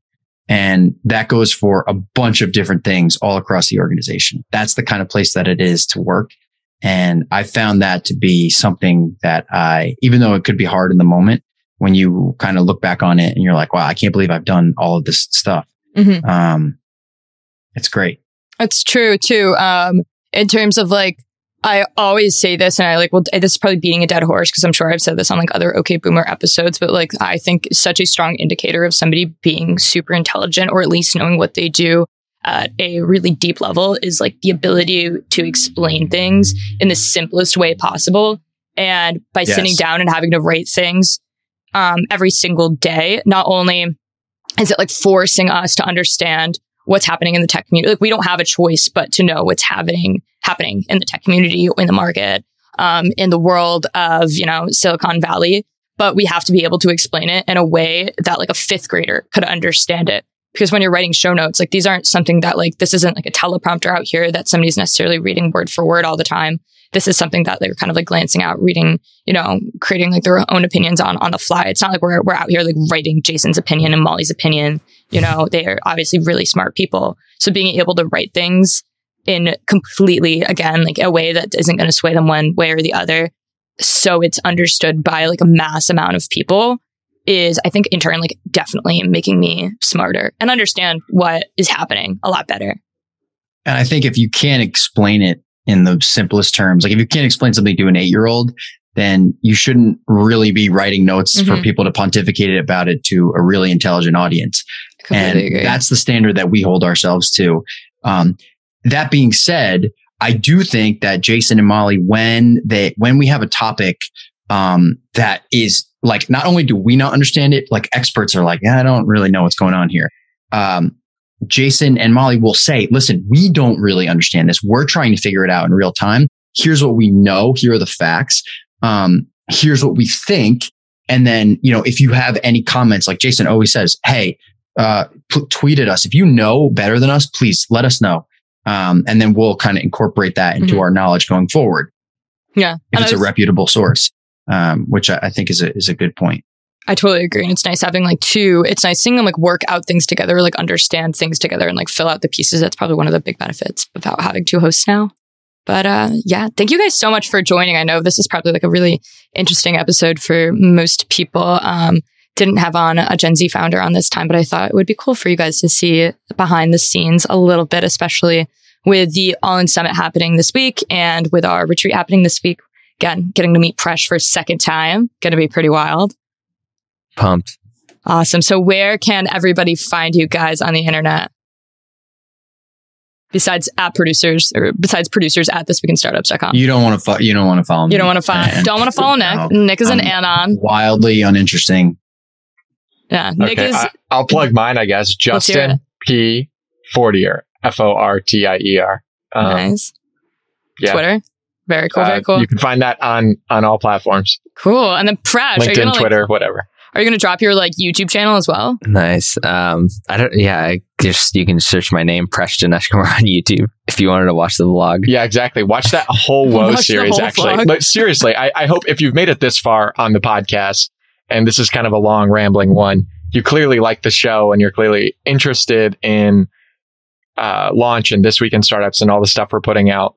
And it's definitely growing slowly. or in a sustainable manner. We've really, I think, probably 2x the entire audience size since I've been here, which is kind of crazy to think about since it's big. But the team is growing. So if you're really passionate about startups and tech news and have made it this far, you should keep in touch. Make sure to follow Jason. Follow our LinkedIn postings from both Launch, and I think Launch is typically where we post them on LinkedIn. And I would plug that intensely because he definitely is always looking to help mentor great people. Yeah. And as long as you have a will to work, this is we're a trying great to fix place for you. trying to fix our bedtimes. No, we'll find new things to do. I'm kidding. Bedtimes is a moving target perpetually. So, awesome. Thank you guys so much for coming on. This is a really cool segment of OK Boomer. Maybe I'll get to talk to you guys like one-on-one in different episodes and dive deeper even into some of your guys' stories, and excited to see where everybody goes. Thanks Rachel. All right, bye guys. See ya.